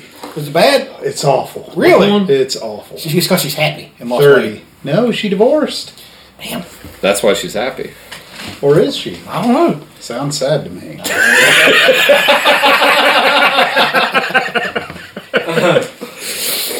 I was really disappointed. I was also disappointed with Casey Musgrave's latest album. Do you think like the thing with Adele, like she took too long of a break? I think that she injured her voice on her last tour, and she wanted to build an album that was easier to sing. Oh, okay, I didn't know that. Frank Zappa did that, which I know he's pretty comparable to Adele. Yeah. You know, Very similar vocal styles. Well, check out the crazy girls of was go. Who's there? Frank Zappa. It's like the weird Bob Dylan. But he had a show in 1977 or 78. I may be way off on that. But somebody threw like a beer can at him on stage, hit him in the head, and he fell off and cracked his throat. Like whenever he like fell down. I guess he fell like on the barricade itself. Uh-huh. But it lowered his voice a third. Like as far as like how high he could sing, so like he had to tailor all of his music. Granted, like Adele sings 20 times better than Frank Zappa, but like he had to start tailoring his music for that. So I wonder if that'll be a permanent like effect on her voice, or I don't know, and that's just me, just guessing what was going on. But I don't know. I used to like 25 was really like just really explosive vocals. Really, I thought it was a fantastic. I thought it was a fantastic album, and then to follow it up with this, I mean, the bar was very, very high, and then she tried to do some things stylistically that I think are a little different. And overall, I was pretty disappointed that Meredith said she had to stop listening after the fourth track. man, I haven't listened to much new music here in the past couple of months. Or you work on like projects, you just sort of like that's all I listen to. I'm kind of in like a music rut. Like I can't find anything that. Don't worry, my new stuff's coming out. Thank God. The dry spell will be over.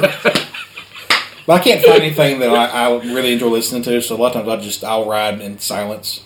You ever listen to Space Slug? What? Yeah.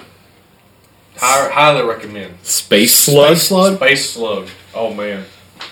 Is this that band that Colt told you about last time? The Mr. Bungle? Not Mr. Bungle, the fucking broke music with the metal, with blast beats. Oh, Igor or Igor? No. Oh my god, that shit's fucking dope, dude. Yeah. You ever heard that before, Phil? It's like Igor with 3 R's. Like Igor. All the time.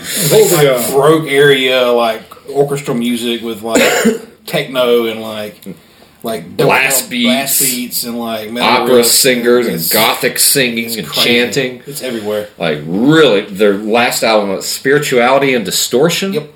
Like that's like cool. That's a cool fucking album. There's so many like different like. No track sounds the same. No, they've got like one. They got like I can't remember the name of the track that I discovered them all. Massive Himalayan Ritual is my favorite off of. Yeah, that's my favorite one. Then there's like camel music, which is like it's like Egyptian music, but like metal. It's weird. And then they got another one. They have a Corpse Grinder. Song's called Parappa, and it's like they have the guy from Corpse Grinder singing over it. And it's fucking super good. Yeah, I think the first song I heard by them is, their song titles are weird. I don't even think a lot of them are even in English. Or they may not even be in any language. Maybe like a Sigur Rós thing, where it's just, their own language. Yeah. That shit's fucking cool. But, yeah. Oh my god, IUD, or it's like Eud, is like how it looks, but it just starts off with this guy like a harpsichord, and he's like singing like opera act like that, and then like about 2 measures in, the really loud singing just starts turning into screaming, like he's just like and holding his notes. It's like holy shit, and then like shit drops in like electronically. I like some of the effects they'll do. It'll have like a ping effect, right? Like you can almost picture it like bing, bing, bing, bing, bing, bing, bing, bing, like carry off. Like they'll have that like sometimes on like the drums as well, where the beats that are going in are like, if it's humanly possible, this guy like must have listened to Joey Jordison's like records on double speed or something and learned how to do it, or they're like quad pedals or something. Yeah. But like it's just like incredibly well timed. Like Beach House just put out a new album, but they're doing it in fourths. So they're put out like 4 or 5 songs on a vinyl right now this month. Next month they're doing the same thing over a span of 4 months. Beach House is like a poppy synth type band, real airy vocals. It's a girl from, I think it's a girl, and she plays keyboard, the guy plays guitar. I want to say they're from France or something, but it's great. I really like them. We've seen them a couple times. You guys heard the new Limp Biscuit album? I heard probably 80% of it, and I enjoyed it. It was not bad. Like you said, it feels like it kind of reminded me of MSI, like quick songs, like they're almost not finished, like you were talking about. But they weren't. It's still Limp Bizkit. They didn't change. So it's like, is Wes Borland still playing with them? Yeah. It's like, here's the music. Here's what we like. Here you go. It sounds like a bunch of unfinished ideas. Then they probably could have trimmed it down to be like an EP, because there's like 3 or 4 like acoustic songs where it's like, what the fuck is this, fellas? We're trying to listen to Limp Bizkit. Yeah. But after 20 years or whatever, it's not bad. It's not, but I wish they would have like done more. It's like, bro, you guys got a DJ and whatnot. It's like another acoustic number. And Well, have you listened to Red Taylor's version? No, that's genius. That's Boy Wrights very back. genius. I thought that's an interesting move. What? Who? Taylor Swift is re-recording her old music. Oh yeah. She lost the rights to it, got sold out from underneath her, so now she's re-recording them because she has rights to do that. And then I wonder if she got the idea because Ryan Adams did her album 1984 or whatever, and I was like, I'm Ryan Adams, and here's my version of Taylor Swift's 1984 album. And I wonder if that's how she got the idea. I'm not sure. I don't know, but they were pretty. I want to say he did his, and then 2 years later, now she's done hers. I think that's awesome. But I think it's great. You don't want to pay me, or you don't want to release this or that, then I'll do my own thing. Well, no, like especially like whenever you like you create it, like she wrote those songs. Yes, You know she don't have a team behind her of 40 people writing and all that mess. No, she has a team of folks like helping her image and making sure her records sound pristine for sure. Like she's got fucking money. She's a good songwriter. Yeah, like all that. Yeah, like I like Taylor Swift, man.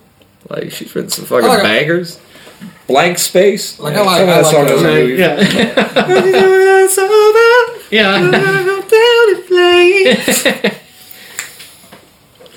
You were saying, don't mind my dancing, Will. I didn't mean to interrupt. I have like a lot of respect. Like she came from the country space, but that space is like literally ate up with like voices buying songs from like songwriters and stuff like that. Yeah, that's that whole industry. Is like no one writes their own shit, but the people who do write their own shit I really really respect. Like Brad Paisley writes all his own songs. Or Sturgill,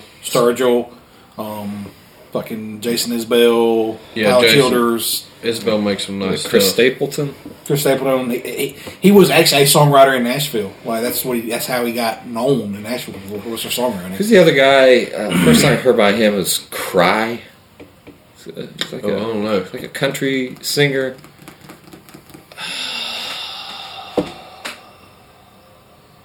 It doesn't matter. Nah, I'm curious. You got to remember now. It was just a sad, like soul, like country kind of song.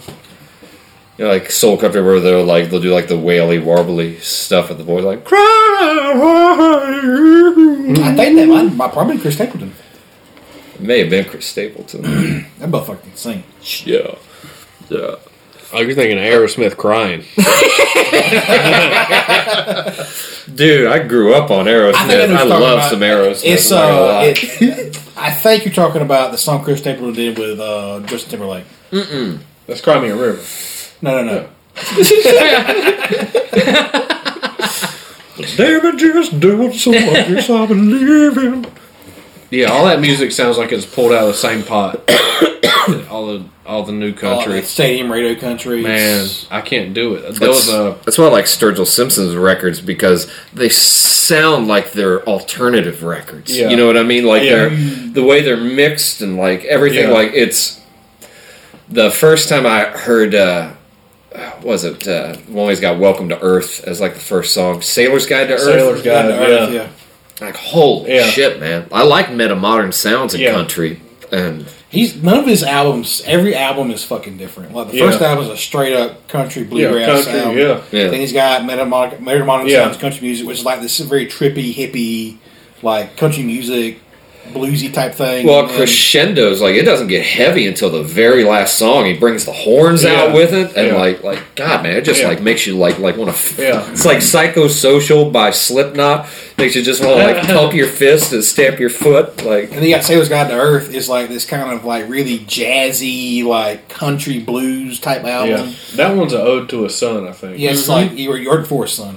And then you have the one of that one, a Ronin, which is like this fucking like almost a rock. Almost a rock album. like it's got the car on the cover of it. Yeah. And this last one, the Ballad of Doodle One, it is a straight up like "Oh Brother Where Art Thou" style like bluegrass ballad. Ode to his granddad and grandma. I guess so. It is fucking. It's short. Like I was so mad that it was short, but it was so good. Mm-hmm. But I really don't like listen to this week. It's actually perfect. It tells a story. It's a concept album for sure. It's fucking great. You said it's like less than half an hour. Yeah, it's like 20. I can go pick up a load of hay, take it to the cow pasture, and go back, and that's about a little less than 30 minutes, and it'll play all the way through. But there's a lot going on. Yeah, like you listen to it. Yeah, there's a lot going on in that little bit of time. Like you can almost adapt it to like a movie, and it would like probably be a good damn movie. And apparently he's doing one more album, and that's it. He's done.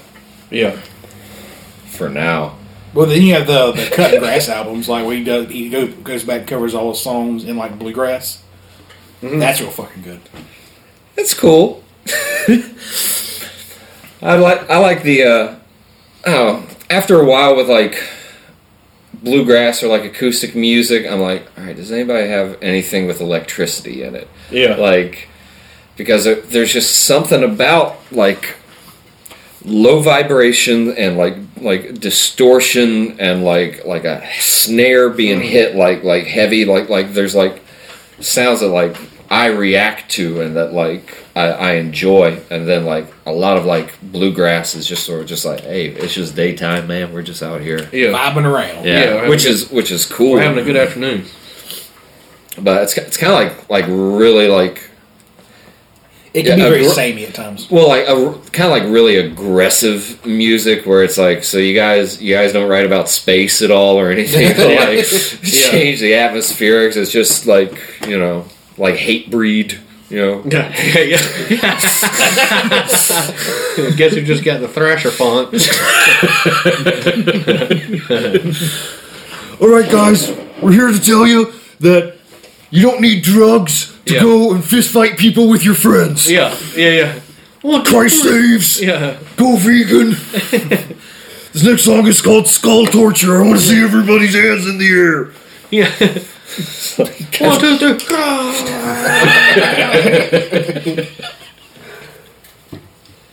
They're like a fucking old band. Man. They're still going after it. Oh yeah. Yeah. Dang. Man, that's got to get tiring. It's crazy. Finn McKenty had a video, I think today or yesterday. He was talking about like the Grammy nominations and like just kind of like how sad it was that like almost all of the rock and metal nominees are like bands that have been in 20, 30 plus years. It's like AC/DC, Deftones, Mastodon. It's like, I mean, I haven't listened to Mastodon's new album yet. Their double album. Yeah. But I like Mastodon. I just can't. After Blood and Thunder, I just really couldn't listen to them. Unfortunately, you mean Leviathan? Yeah, Leviathan. I always call Blood and Thunder for some fucking reason. I don't like anything after Leviathan. Oh my god. I also have a problem. Like I don't make time to sit down like listen to music. It's usually I'm in a tractor, I'm driving down the road, with my fucking wore out motor tires going whoa whoa whoa. So like, I can't hear shit. So I just put on something I know what it is. I listen nowadays to like a lot of classical. Like I like that because it'll tingle my ears differently because it'll hit all these different notes and I'll put different colors in my brain like when I listen to it versus like like pop songs or Western music. It's for the most part it's pretty like structured, and like a lot of like the avant-garde Western stuff where it's like we've got 10 minutes of static.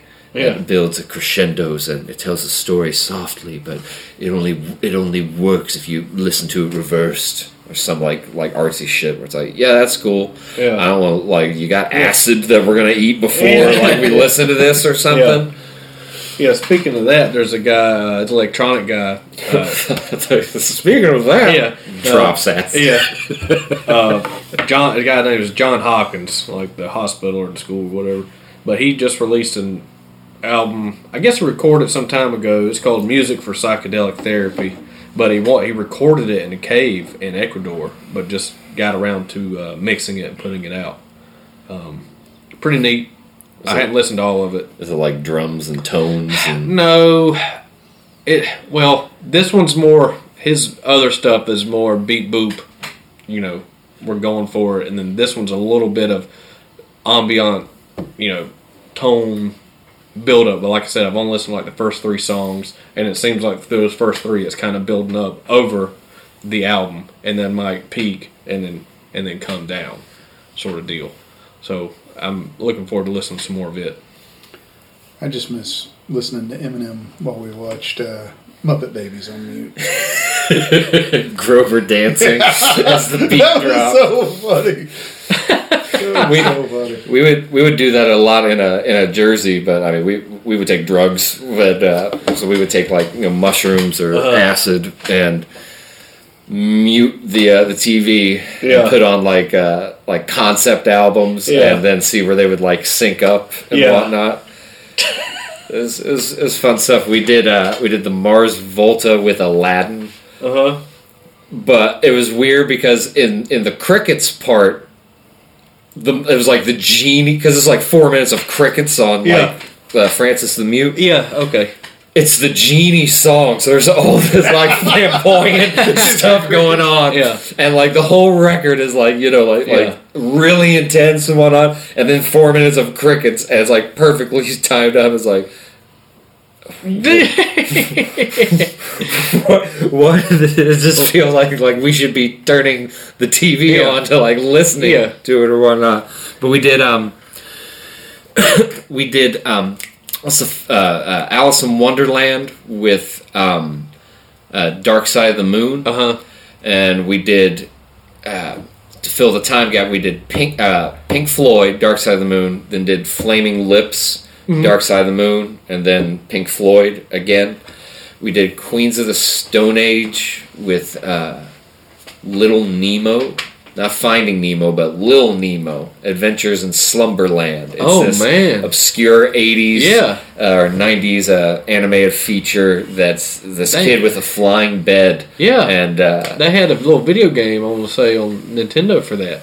I think so. And you could, they're doing a HD remaster of the Aladdin, Lion King, and one other video game from the 90s. Okay. Like the old the Lion King game. That game was tough. They're not doing HD remasters of those games. It's Open world Lion King. Yeah. Maul the antelope for XP. Yeah. 5 antelope skins. Brought to you by Nature is Metal. Yeah. But seeing where like things would like sync up, and especially like a psychedelic experience, like anytime something like syncs up, it's like really like oh my god, this is meaningful. It's probably not, but your brain is just like so. You take a picture of your hand, you're like, they're breaking the fourth wall. Yeah. I've never seen Aladdin in the 6th dimension before. This is fucking weird. But we did Tool's Anima with Sleeping Beauty. And I had accidentally left my iPod shuffle. Oh no! So we're in the basement, and there's like 6 or 7 of us, just a bunch of dudes just tripping, hanging out in a dark basement. We got a projector and a sheet hung up. Yeah, and the sound going, and they're deciding like where we should start or whatnot, like on the title card or after the titles are done. So we have previews going, right? Because it's a Disney Plus DVD. So, or I don't know if it's Disney Plus. I'm just saying. But so it's like, play with all this extra content. So it's got like a preview for Air Bud. So we've got we've got King Crimson on as like the intro music. Yeah. So it's like this really regal, like epic sounding music as puppies flying through space. Air Bud. I think it was like Air Bud 3, like Who the puppies fuck in space. went to like a pitch meeting and was like, all right, listen, everybody loves golden retrievers, right? And the fucking like young's like, yeah, I fucking love them. Yeah. I tell you. Coat down his fucking mind. Yeah. Hi. We have this dog who's a golden retriever now, right? He plays basketball. Go He's on. really good. That's it. I'll tell you who, a fucking genius. You ever seen? Oh God! Okay, we gotta get a human in, right? We'll get a little white kid because those are like everybody loves white kids. All right.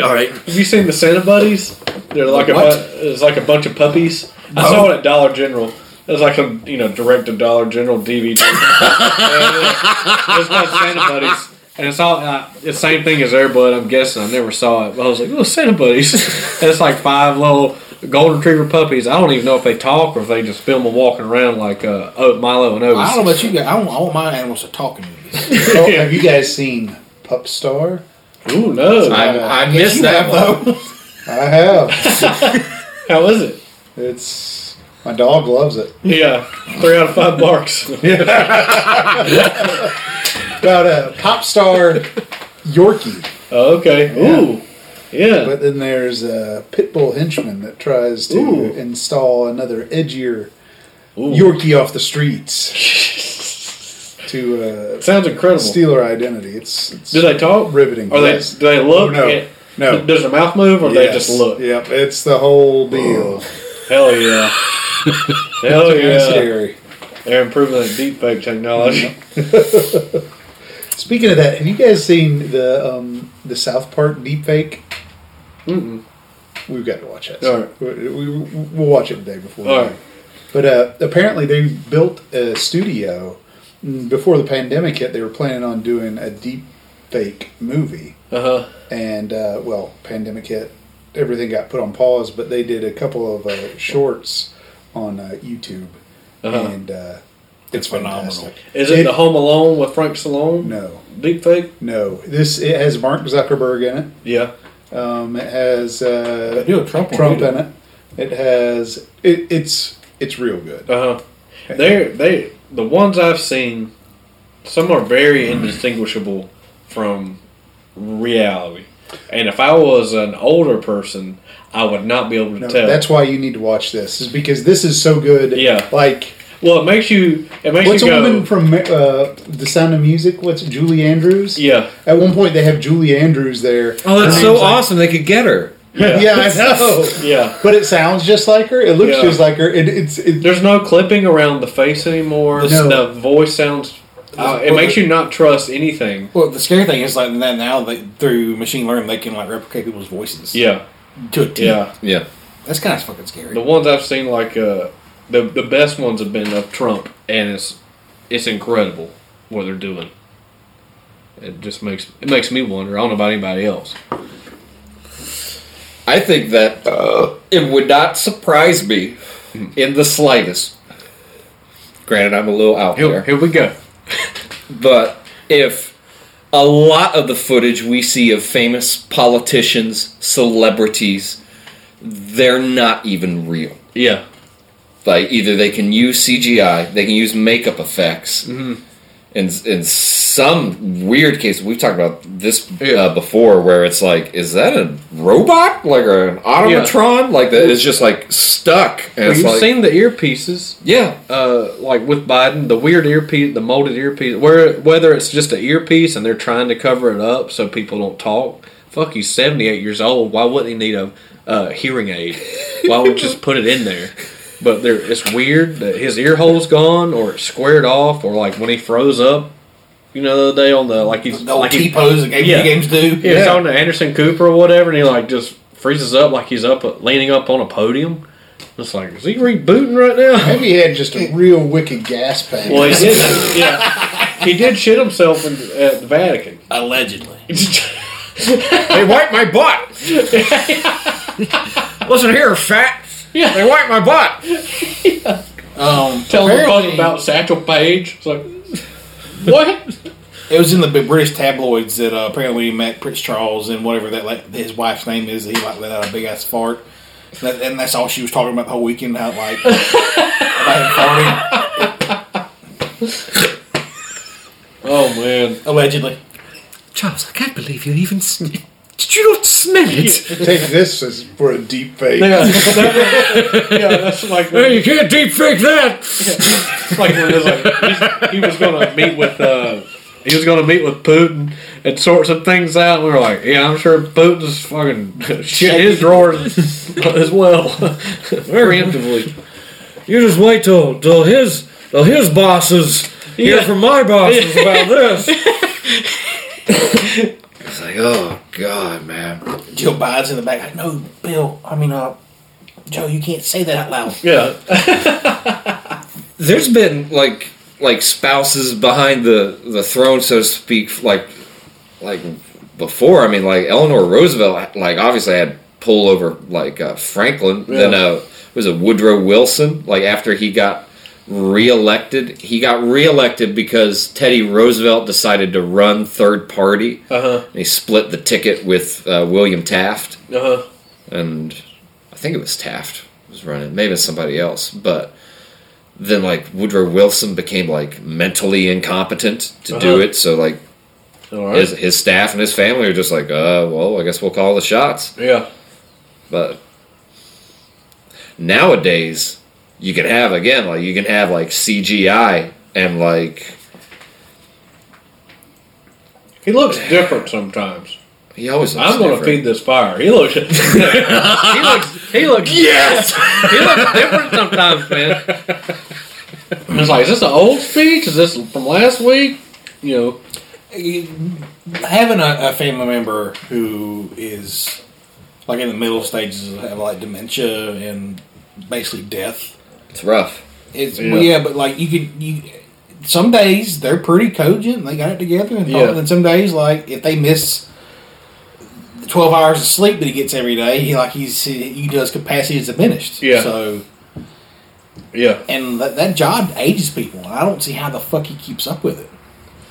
I don't know how much he's actually doing. Like, he's not doing the Reagan, Clinton, Obama, Bush. He's not out there every day going, Trump, all those guys, they were still out there every day doing whatever the fuck they do, flying around, meeting, campaigning for the next conferences, election. Yeah. Look at me! Yeah. But at any given time, the president only does so much. Yeah, I mean, he's the figurehead. Yeah. But I mean, he has a cabinet. Yeah.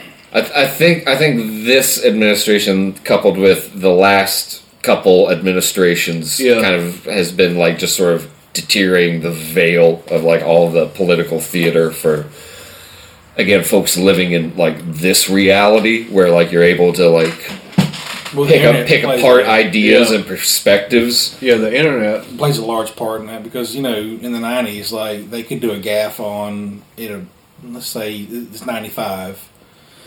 Biden makes one of those fucking famous gaffes about spaghetti and stocking shells or whatever. Like, there's no YouTube or TikTok. There's no guy beside him in the corner with the phone holding up. It goes away.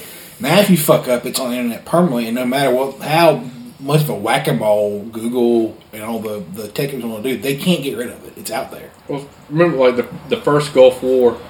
91, you would only see footage at night, and it was that night vision. Everything was kind of green and black, and that's all you got. Yeah. But like with the past few conflicts, pick one in the Middle East, you got people actively fighting, and they've got a GoPro on their helmet, and it doesn't matter if they're Syrian or Afghani or American soldier. Like, you're getting all sorts of real footage out there, high definition, and it's coming back over. Like you in see all 92, sorts of shit. you didn't get to see the 18 Warthog blow up a whole entire village in a strafe. Like, there's a whole series on YouTube dedicated to that, and they're amazing. So, I mean, the point I was trying to make is, like, you can't, like, things can't be in memory hold as effective as they used to be, because, like, everybody's watching. Like Judd said, like, everybody has a fucking phone. There are so many media apps and social media apps to keep it on there. And, like, they can take it down this page. 30 other pages have it. So does the Russian and Chinese troll forums have it. Yeah. So, like, it goes places. So, like once it hits a server, like, just because the app deletes your connectivity to where it's at on their server doesn't mean it's off their server. No. You know, they had tried bass backwards around, but like years ago, charges came against InfoWars and Alex Jones because they raided their computers and they found in the email server links to child porn. Yeah. Well, like, and so, like, you know, they run this news story of, you know, like child porn found on Alex Jones' emails. What it was, they were unopened emails that were in a deleted items folder that just hadn't been purged off of the server before. Yeah. That were most likely sent, sent like as like to trap them as bait. Yeah. Well, that also speaks to another problem with, like, media journals. Like, the first hit of news is always bigger than the fucking retraction. Oh yeah. And that's the big problem going forward, is like they get out and get it wrong. Like the Rittenhouse case is something like that. In certain things like politics, now a retraction, even in the face of truth, is seen as a weakness. Yeah. Yeah. Or nobody believes the retraction. Mm-hmm. Yeah, or whatever. They don't want to. They don't want to listen to. They don't want, because it involves changing a position. So I started noticing that a lot with like Trump, where it's like I don't like the guy. You know, like they're all criminals. You know what I mean? But like the thing, like the very fine people argument is like when you watch the whole clip, he says and reiterates again, he's not talking about the neo-Nazis and the white supremacists. He was talking about the folks out there earlier in the day. Mm-hmm. And people would still, like, even at, like, some of the debates, they were pulling that up as data. Like, he said they were very fine people. Yeah. It's like, that's an outright lie. Yeah. Like, not to, like, you know. The doubling down on stuff like really is what bothers me.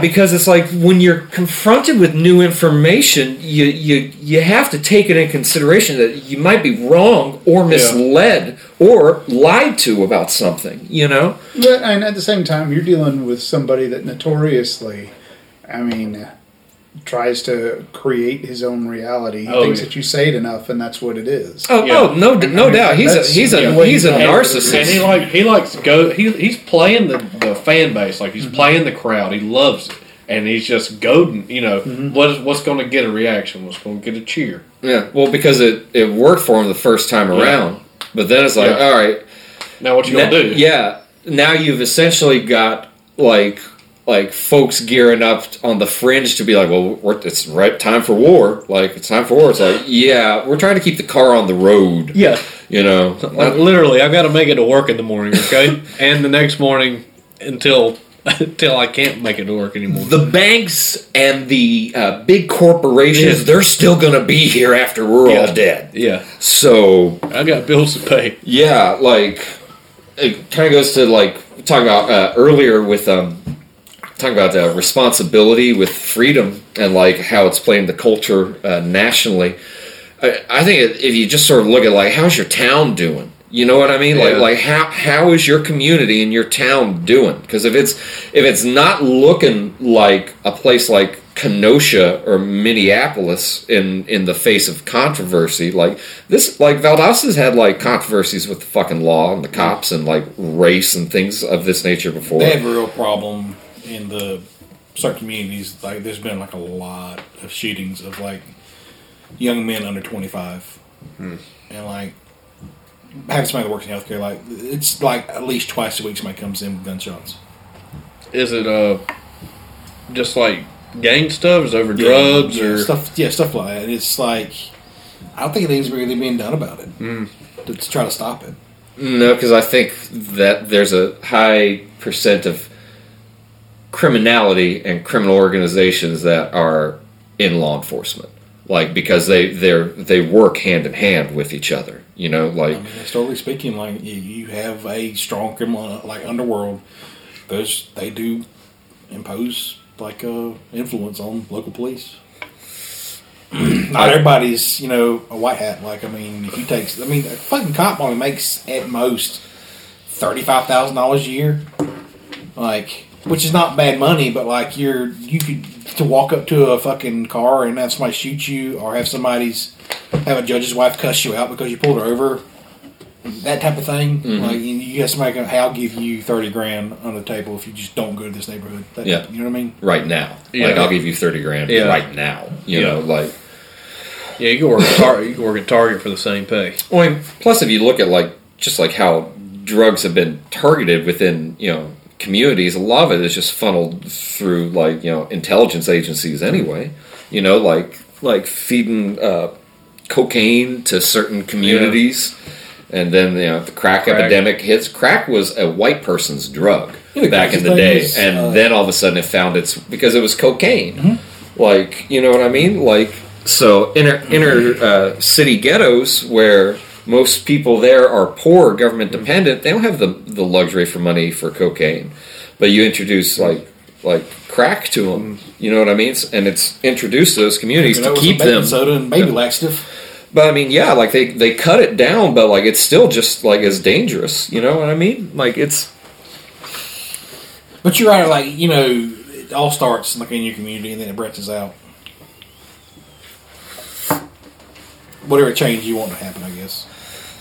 There's a reason that a lot of meth heads live isolated in the country, and it's not just because so they can do their business. It's because people won't tolerate that shit around them. You know. Nothing good comes from that stuff. Man, that shit's fucking poison. What I would like to see as far as reform and shit within our drug laws and how policies enforced is that I think anything that is found in nature, readily available, should not be classified as a drug. So what your argument would be you can import coca leaves to chew on or make tea out of, but you can't take coca and turn it into cocaine. That's your argument, right? Because it's not readily available in nature in the processed form as far as it's powder. Yeah, so I'm saying down those countries they just take wads of coca leaves and chew on them. Yeah. It's like a mild stimulant. But when you take the cocaine, you process it, you basically extract it and concentrate it. I think that what we've seen with the war on drugs is that one, it never ends. A war on variable, right? Mm-hmm. When you don't have something that can surrender or conquer you, then the war never ends. It's just always going to be there.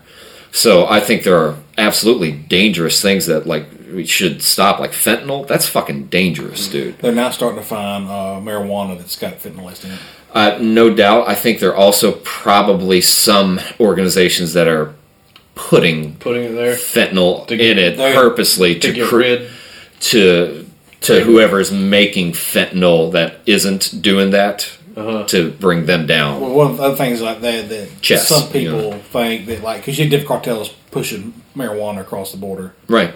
They think that it's them dosing certain bricks or whatever. This came from this cartel. You don't want to buy. It's that's chess. It's warfare. Yeah, warfare. Yeah, trade war, economic warfare. Phantom Menace. Yeah, episode 1. There you go. So, I think if you plus things are folks being busted for pot or psychedelics, these things are readily available in nature. You can take a mushroom right out of the fucking ground, right out of the cow shit. Yeah. So there's no victim that's there. and the criminal can't like also be the victim. I guess maybe in suicide, what are they going to do? Arrest you for premeditated murder? You know what I mean? Like apparently, there's a Republican senator that put forth her bill to like legalize marijuana at the federal level. It probably won't go anywhere. But that's a start. Not until they tax it, because they're all the states are taking those steps, same as Georgia, to figure out, okay, here's how we, categorize, keep everything labeled and all that, where we can maximize the tax. Yeah, like Florida, like they've gone the medical route. Like you get a card, you go to head shop. But like there's something talking about like it was on. I was watching news over with my parents. Like there's something like there are more like weed startups and weed shops in Florida than like in California and in Colorado. Like, and they're talking, these are like Apple store style weed stores. You walk in, there's like a bud expert with a nice fucking get up on and everything. It's all like beautifully done and designed and stuff. I've got a couple of pals at I think they worked for a company, True Leaf. Yes, that's one of the big ones down there. Mm-hmm. True Leaf. And they say it's a great place to work for. Like they treat the people well. Like iced tea? Like that's Pure Leaf.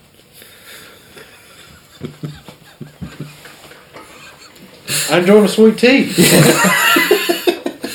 but yeah, like I think like that's how like things should be like classified as far as like drug laws. So like cocaine, like it comes from a tea leaf. Like a pitcher of tea isn't readily available in nature, but like the ingredients for it are. You can grow it and pick it yourself. You know, I don't think the war on drugs has done any good. I think it's done more harm than good. It's empowered criminals. It's put a lot of folks that are nonviolent into a box subjected with other folks that happen to be violent, you know? Especially in Mexico. There's so much, I can't think of the word. Ed Calderon brought up a good point before. He's been on Joe Rogan and Tim Pool's show, but... he did law enforcement down in Tijuana, right on the border, and he talked about that until the link from Phil. I'm gonna save that. He talked about that. What really needs to happen is that the federal government of the U.S. has to recognize that it's a terrorist organization. That the folks coming across the border from Mexico are in fact, if they're Mexican, they need to seek asylum in the U.S.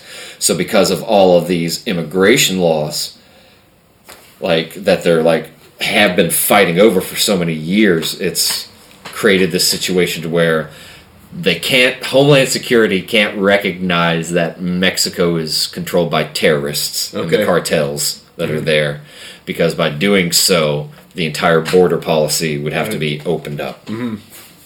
And then they would likely have to invade Mexico, which would be awkward. It'd definitely be awkward. I mean, it would line up, I think, with what Alex Jones talked about, like folks at the UN and the Council on Foreign Relations, where they essentially Bush took steps to move us towards it. Where Canada, U.S., and Mexico would just become one country. It just becomes one country. And NAFTA finally takes its final form. Yeah. Which that's kind of what I would like to see, ideally. I would like to see every state get smaller. There's too much of a big difference between, like, say, like Atlanta and, say, Albany. Eccles. Well, I mean, like even like something like Savannah, like is like a different culture than Macon, or like there's like not the same, but like if you look at like the South, like really far south, like down around here, there's nothing like really culturally the same as Atlanta. Well, it's really weird. You start like Macon's really heavily influenced by like the bases, because it's near Warner Robins. There's Dobbins is there. It's kind of close there. It's a college town. Like Columbus is a military town. Savannah is like a cultural capital of the South. It's becoming a bigger and bigger port. Yeah, it's becoming it's going to be the only deep water port on the eastern coast. The Chesapeake Bay, isn't that like a deep water? Maybe port? other than that one. Maybe that. I know they're getting set up to handle the big super carriers. I heard they had dug out the canal more that they could allow. Like the biggest ship ever just came through, say last year or whatever. What's the biggest base there by Savannah? There's one in Hawkinsville. Fuck, what's it called? I don't know. But I mean, like, where's Savannah's at? Like, because that's kind of like inland. That may be the most like furthest inland Between it and Brunswick's not. Most westerly point on the east coast. Yeah. Yeah, and that's why a bunch of cars come through there. Yeah, because I guess the cargo ship price per mile is X amount cheaper than land. Semi truck cost per mile. right. Colonel's Island. Lots of cars come through there.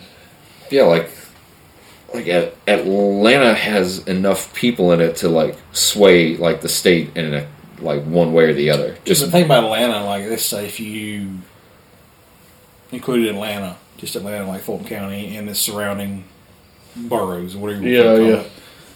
Like once you get outside of that, it's no different than here. Yeah, like it's not like. Well, that's the same. My experience with every major city. Yeah, like even like you go to Seattle. Once you get out and you start riding up towards Mount Rainier, it's the same as here. It's a red state for sure. You just don't have. You got different gas station brands. But like when you get further south, like the difference between like Lakeland, Georgia, and a town north of Orlando is there's no fucking difference. Yeah, they all look the same. Now when you get down past Orlando, that's a completely different country. Yeah, like it's like it's turned red.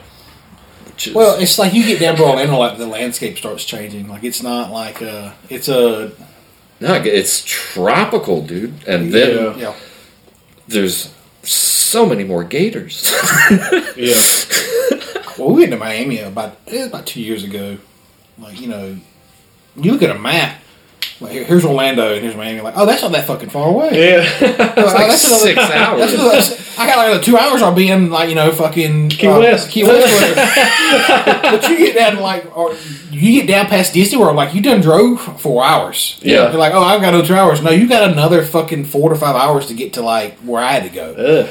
And like once you get out of Orlando, there's fucking nothing on both sides of those orange groves. There's orange groves. There's sugarcane. There's cows, and they alternate all the way down. Oof. And there are places on the fucking turnpike. Like the only people living there are the ones that are in the fucking little gas stations in the middle. Yeah. There's fucking nothing there. Yeah. It's pretty. I guess. Shit.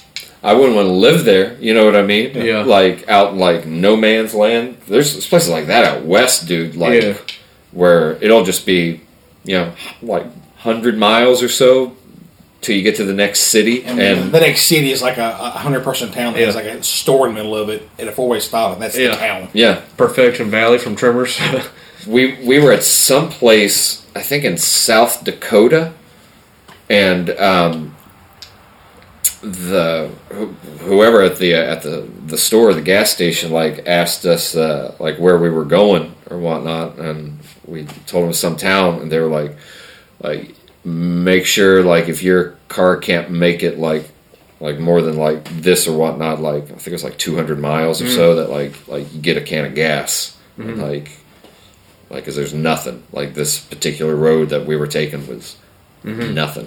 And there's like a high chance like you be on that road running out of gas, and like no, you might not see anybody for like a day or two. Well, my parents didn't like taking the interstate too much, so they would take it for like like when you get in like bigger cities and whatnot, but like back roads, no, get off the interstate and just use a map and just go that way, which is a lot of fun. You get we got to see a lot of country that way, but at the same time, there's some country where it's just like there's literally nothing.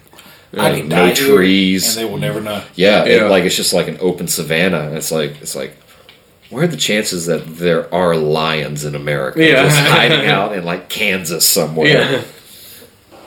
You look at like the Pacific Northwest, like the forest there. They're basically it's a boreal rainforest. That's what it's called. What's a coniferous rainforest? Coniferous rainforest. I don't know what's a boreal. Did I make that up? I probably made that shit up. No, that's a real word. Anyway, but like the trees there are so fucking thick. Like if you talk about like say Bigfoot, I mean, if that's where he's going to be, you've got 600 fucking miles and a fucking square miles in a national forest that like trees are like packed on top of each other like matchsticks. Yeah, and giant trees. I've never been to like a redwood forest or anything, but dude, I have this thing like I would love to like go to New York. I would love to go see a redwood. I would like to go to concerts more. So I fucking hate being in a car for more than an hour. I can't do it. Should try a plane. I'm not flying. If God intended me to fucking fly, to shove wings on my back. It's like, says like, let's go on a cruise. I said, if Jesus wanted me, to get in the middle of the fucking ocean, he gave me gills. I'm not doing it. My fucking fat ass is not bobbing up and down off the Caribbean waiting for a shark to eat me. I won't even go on a fishing boat offshore. I've been one time, and I will never go again. If I go fishing in salt water, I will need to be able to doggy paddle to shore. Backstroke. That's yeah. No. I mean, like once you run out of steam from your doggy paddle, just backstroke it. The waves will hit you. You know. Damn that shit across the water. That's, Do you float like a battleship? They're coming down the canal. It's like, Daddy, there's an albino manatee. It's me. Why is that manatee so hairy? Don't look at it, child. Turn away. Every time I haven't flown in years. I think the last time I did was whenever I moved back down here, if I'm not mistaken. So that was 10 years ago. But every time, dude, it's like I'm gonna die. Like this is how I'm gonna die in a tube, just with strangers. Yeah, falling out of the fucking clouds. It's not that bad, but that's not that bad. There's a chance every time. I like the last time it was a major airline crash from American Airlines was probably 20 years ago. No, it was when the 737 MAX they put that plane in the air, which apparently had DLC. So it's the same body plane, but to get farther and all, instead of designing a new plane, you put bigger motors on it. That's right. It threw the balance off. And it had so much thrust and all, they changed the firmware update, for lack of a better term, I guess, or how I understand it. And also, there's two sensors on the plane that regularly read speed or thrust or up and down, all that sort of stuff that I don't really know about. But it was only reading off one sensor instead of reading off two. And if you wanted to do XYZ better, there was DLC, the airline company you had to pay for. And that's how those, I want to say 3 planes crashed. And those were transactions. Would you like to purchase a seat? Yeah. With upgraded safety features? Yeah. No. Are you sure? They just put that plane back in the air maybe a couple months ago. It was like Sudanese, like a Sudanese airport. African. Airline crash, I think. They had a plane crash. One of the guys that went up into space, quote unquote. No. With William Shatner died in a plane crash a week ago, 2 weeks ago, maybe. Private plane. Yeah. I was gonna make a crack earlier, like there's more of a chance, other than like mechanical error, I would assume, than like if you have somebody on the plane that they just want to kill. Like they'll just sink the whole ship. Kind of like the whole the Navy SEALs that killed Bin Laden died going over a mountain in Afghanistan the following week or some shit. It's such a shame. Their lives are lost. Thoughts and prayers. Kind of also like the this is cool. I don't know if we talked about this before, but on the Titanic, there were 3 top bankers that disagreed with the Rockefellers, the Rothschilds, the Schiffs on the idea of like centralized banking from what would later become like the Jekyll Island meeting and like the Federal Reserve Act and all that. So these were like other top players that were like we don't think that's a good idea, and they were on the Titanic, and J.P. Morgan was also going to be on the Titanic, and at the last minute, he's like, "Oh, I can't get on, fellas. I'll meet you in New York," and leaves, and these three untouchable dudes got touched and died on the Titanic. I'm reading. I downloaded my TikTok again because I got bored, and somehow I got on this guy writing out how like one of the houses the Rothschild built a house on Jekyll Island or whatever, and it's probably bullshit, but like apparently it's built on like an old Indian sacrificial altar or some shit.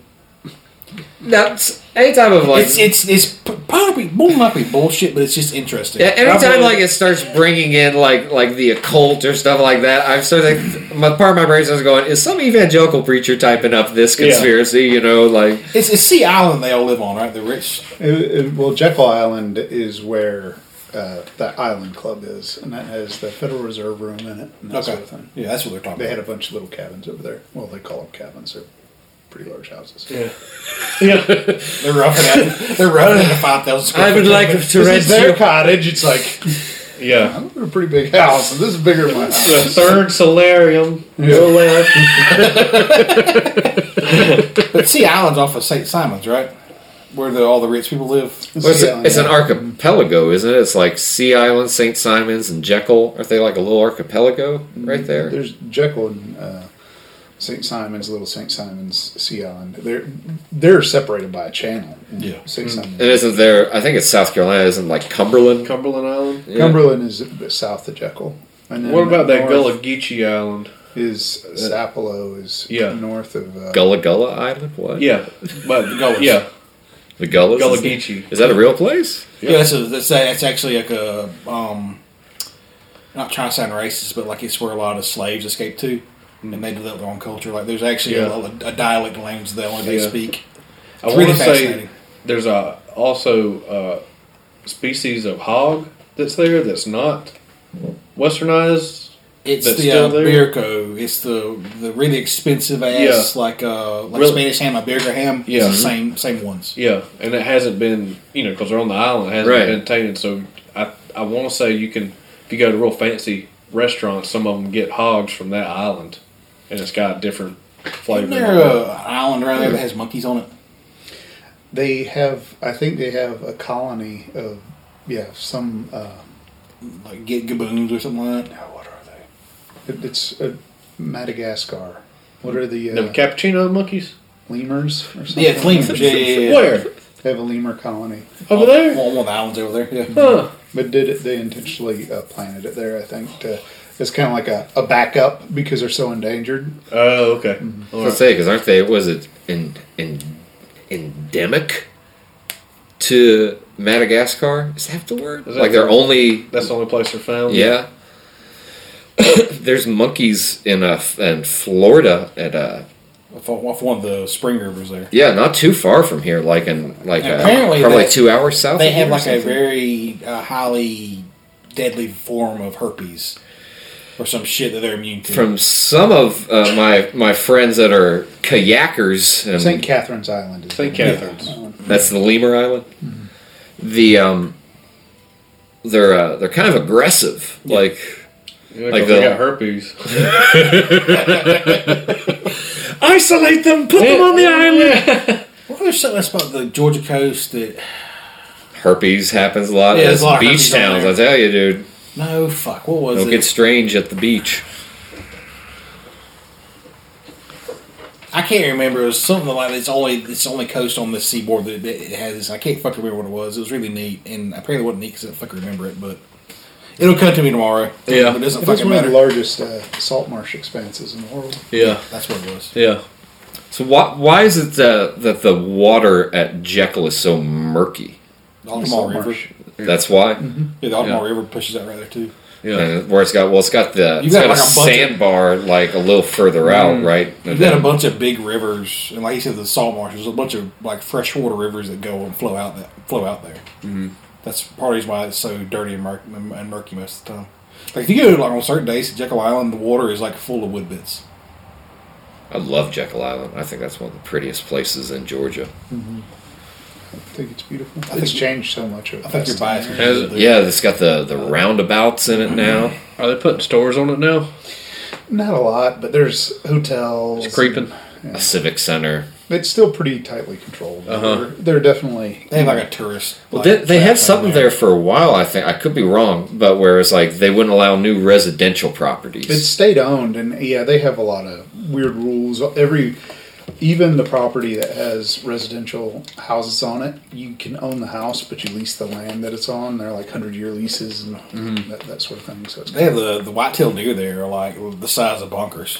It's crazy. domesticated, Yeah. too. They're I had to go there for a Farm Bureau convention. Mm-hmm. I get out of the truck at the house they were renting, and there's like an 8-point buck that's probably about weighs 10 more pounds than your fucking cat, just walking down the fucking road like he's going to the beach at night with his wife. It was the craziest thing.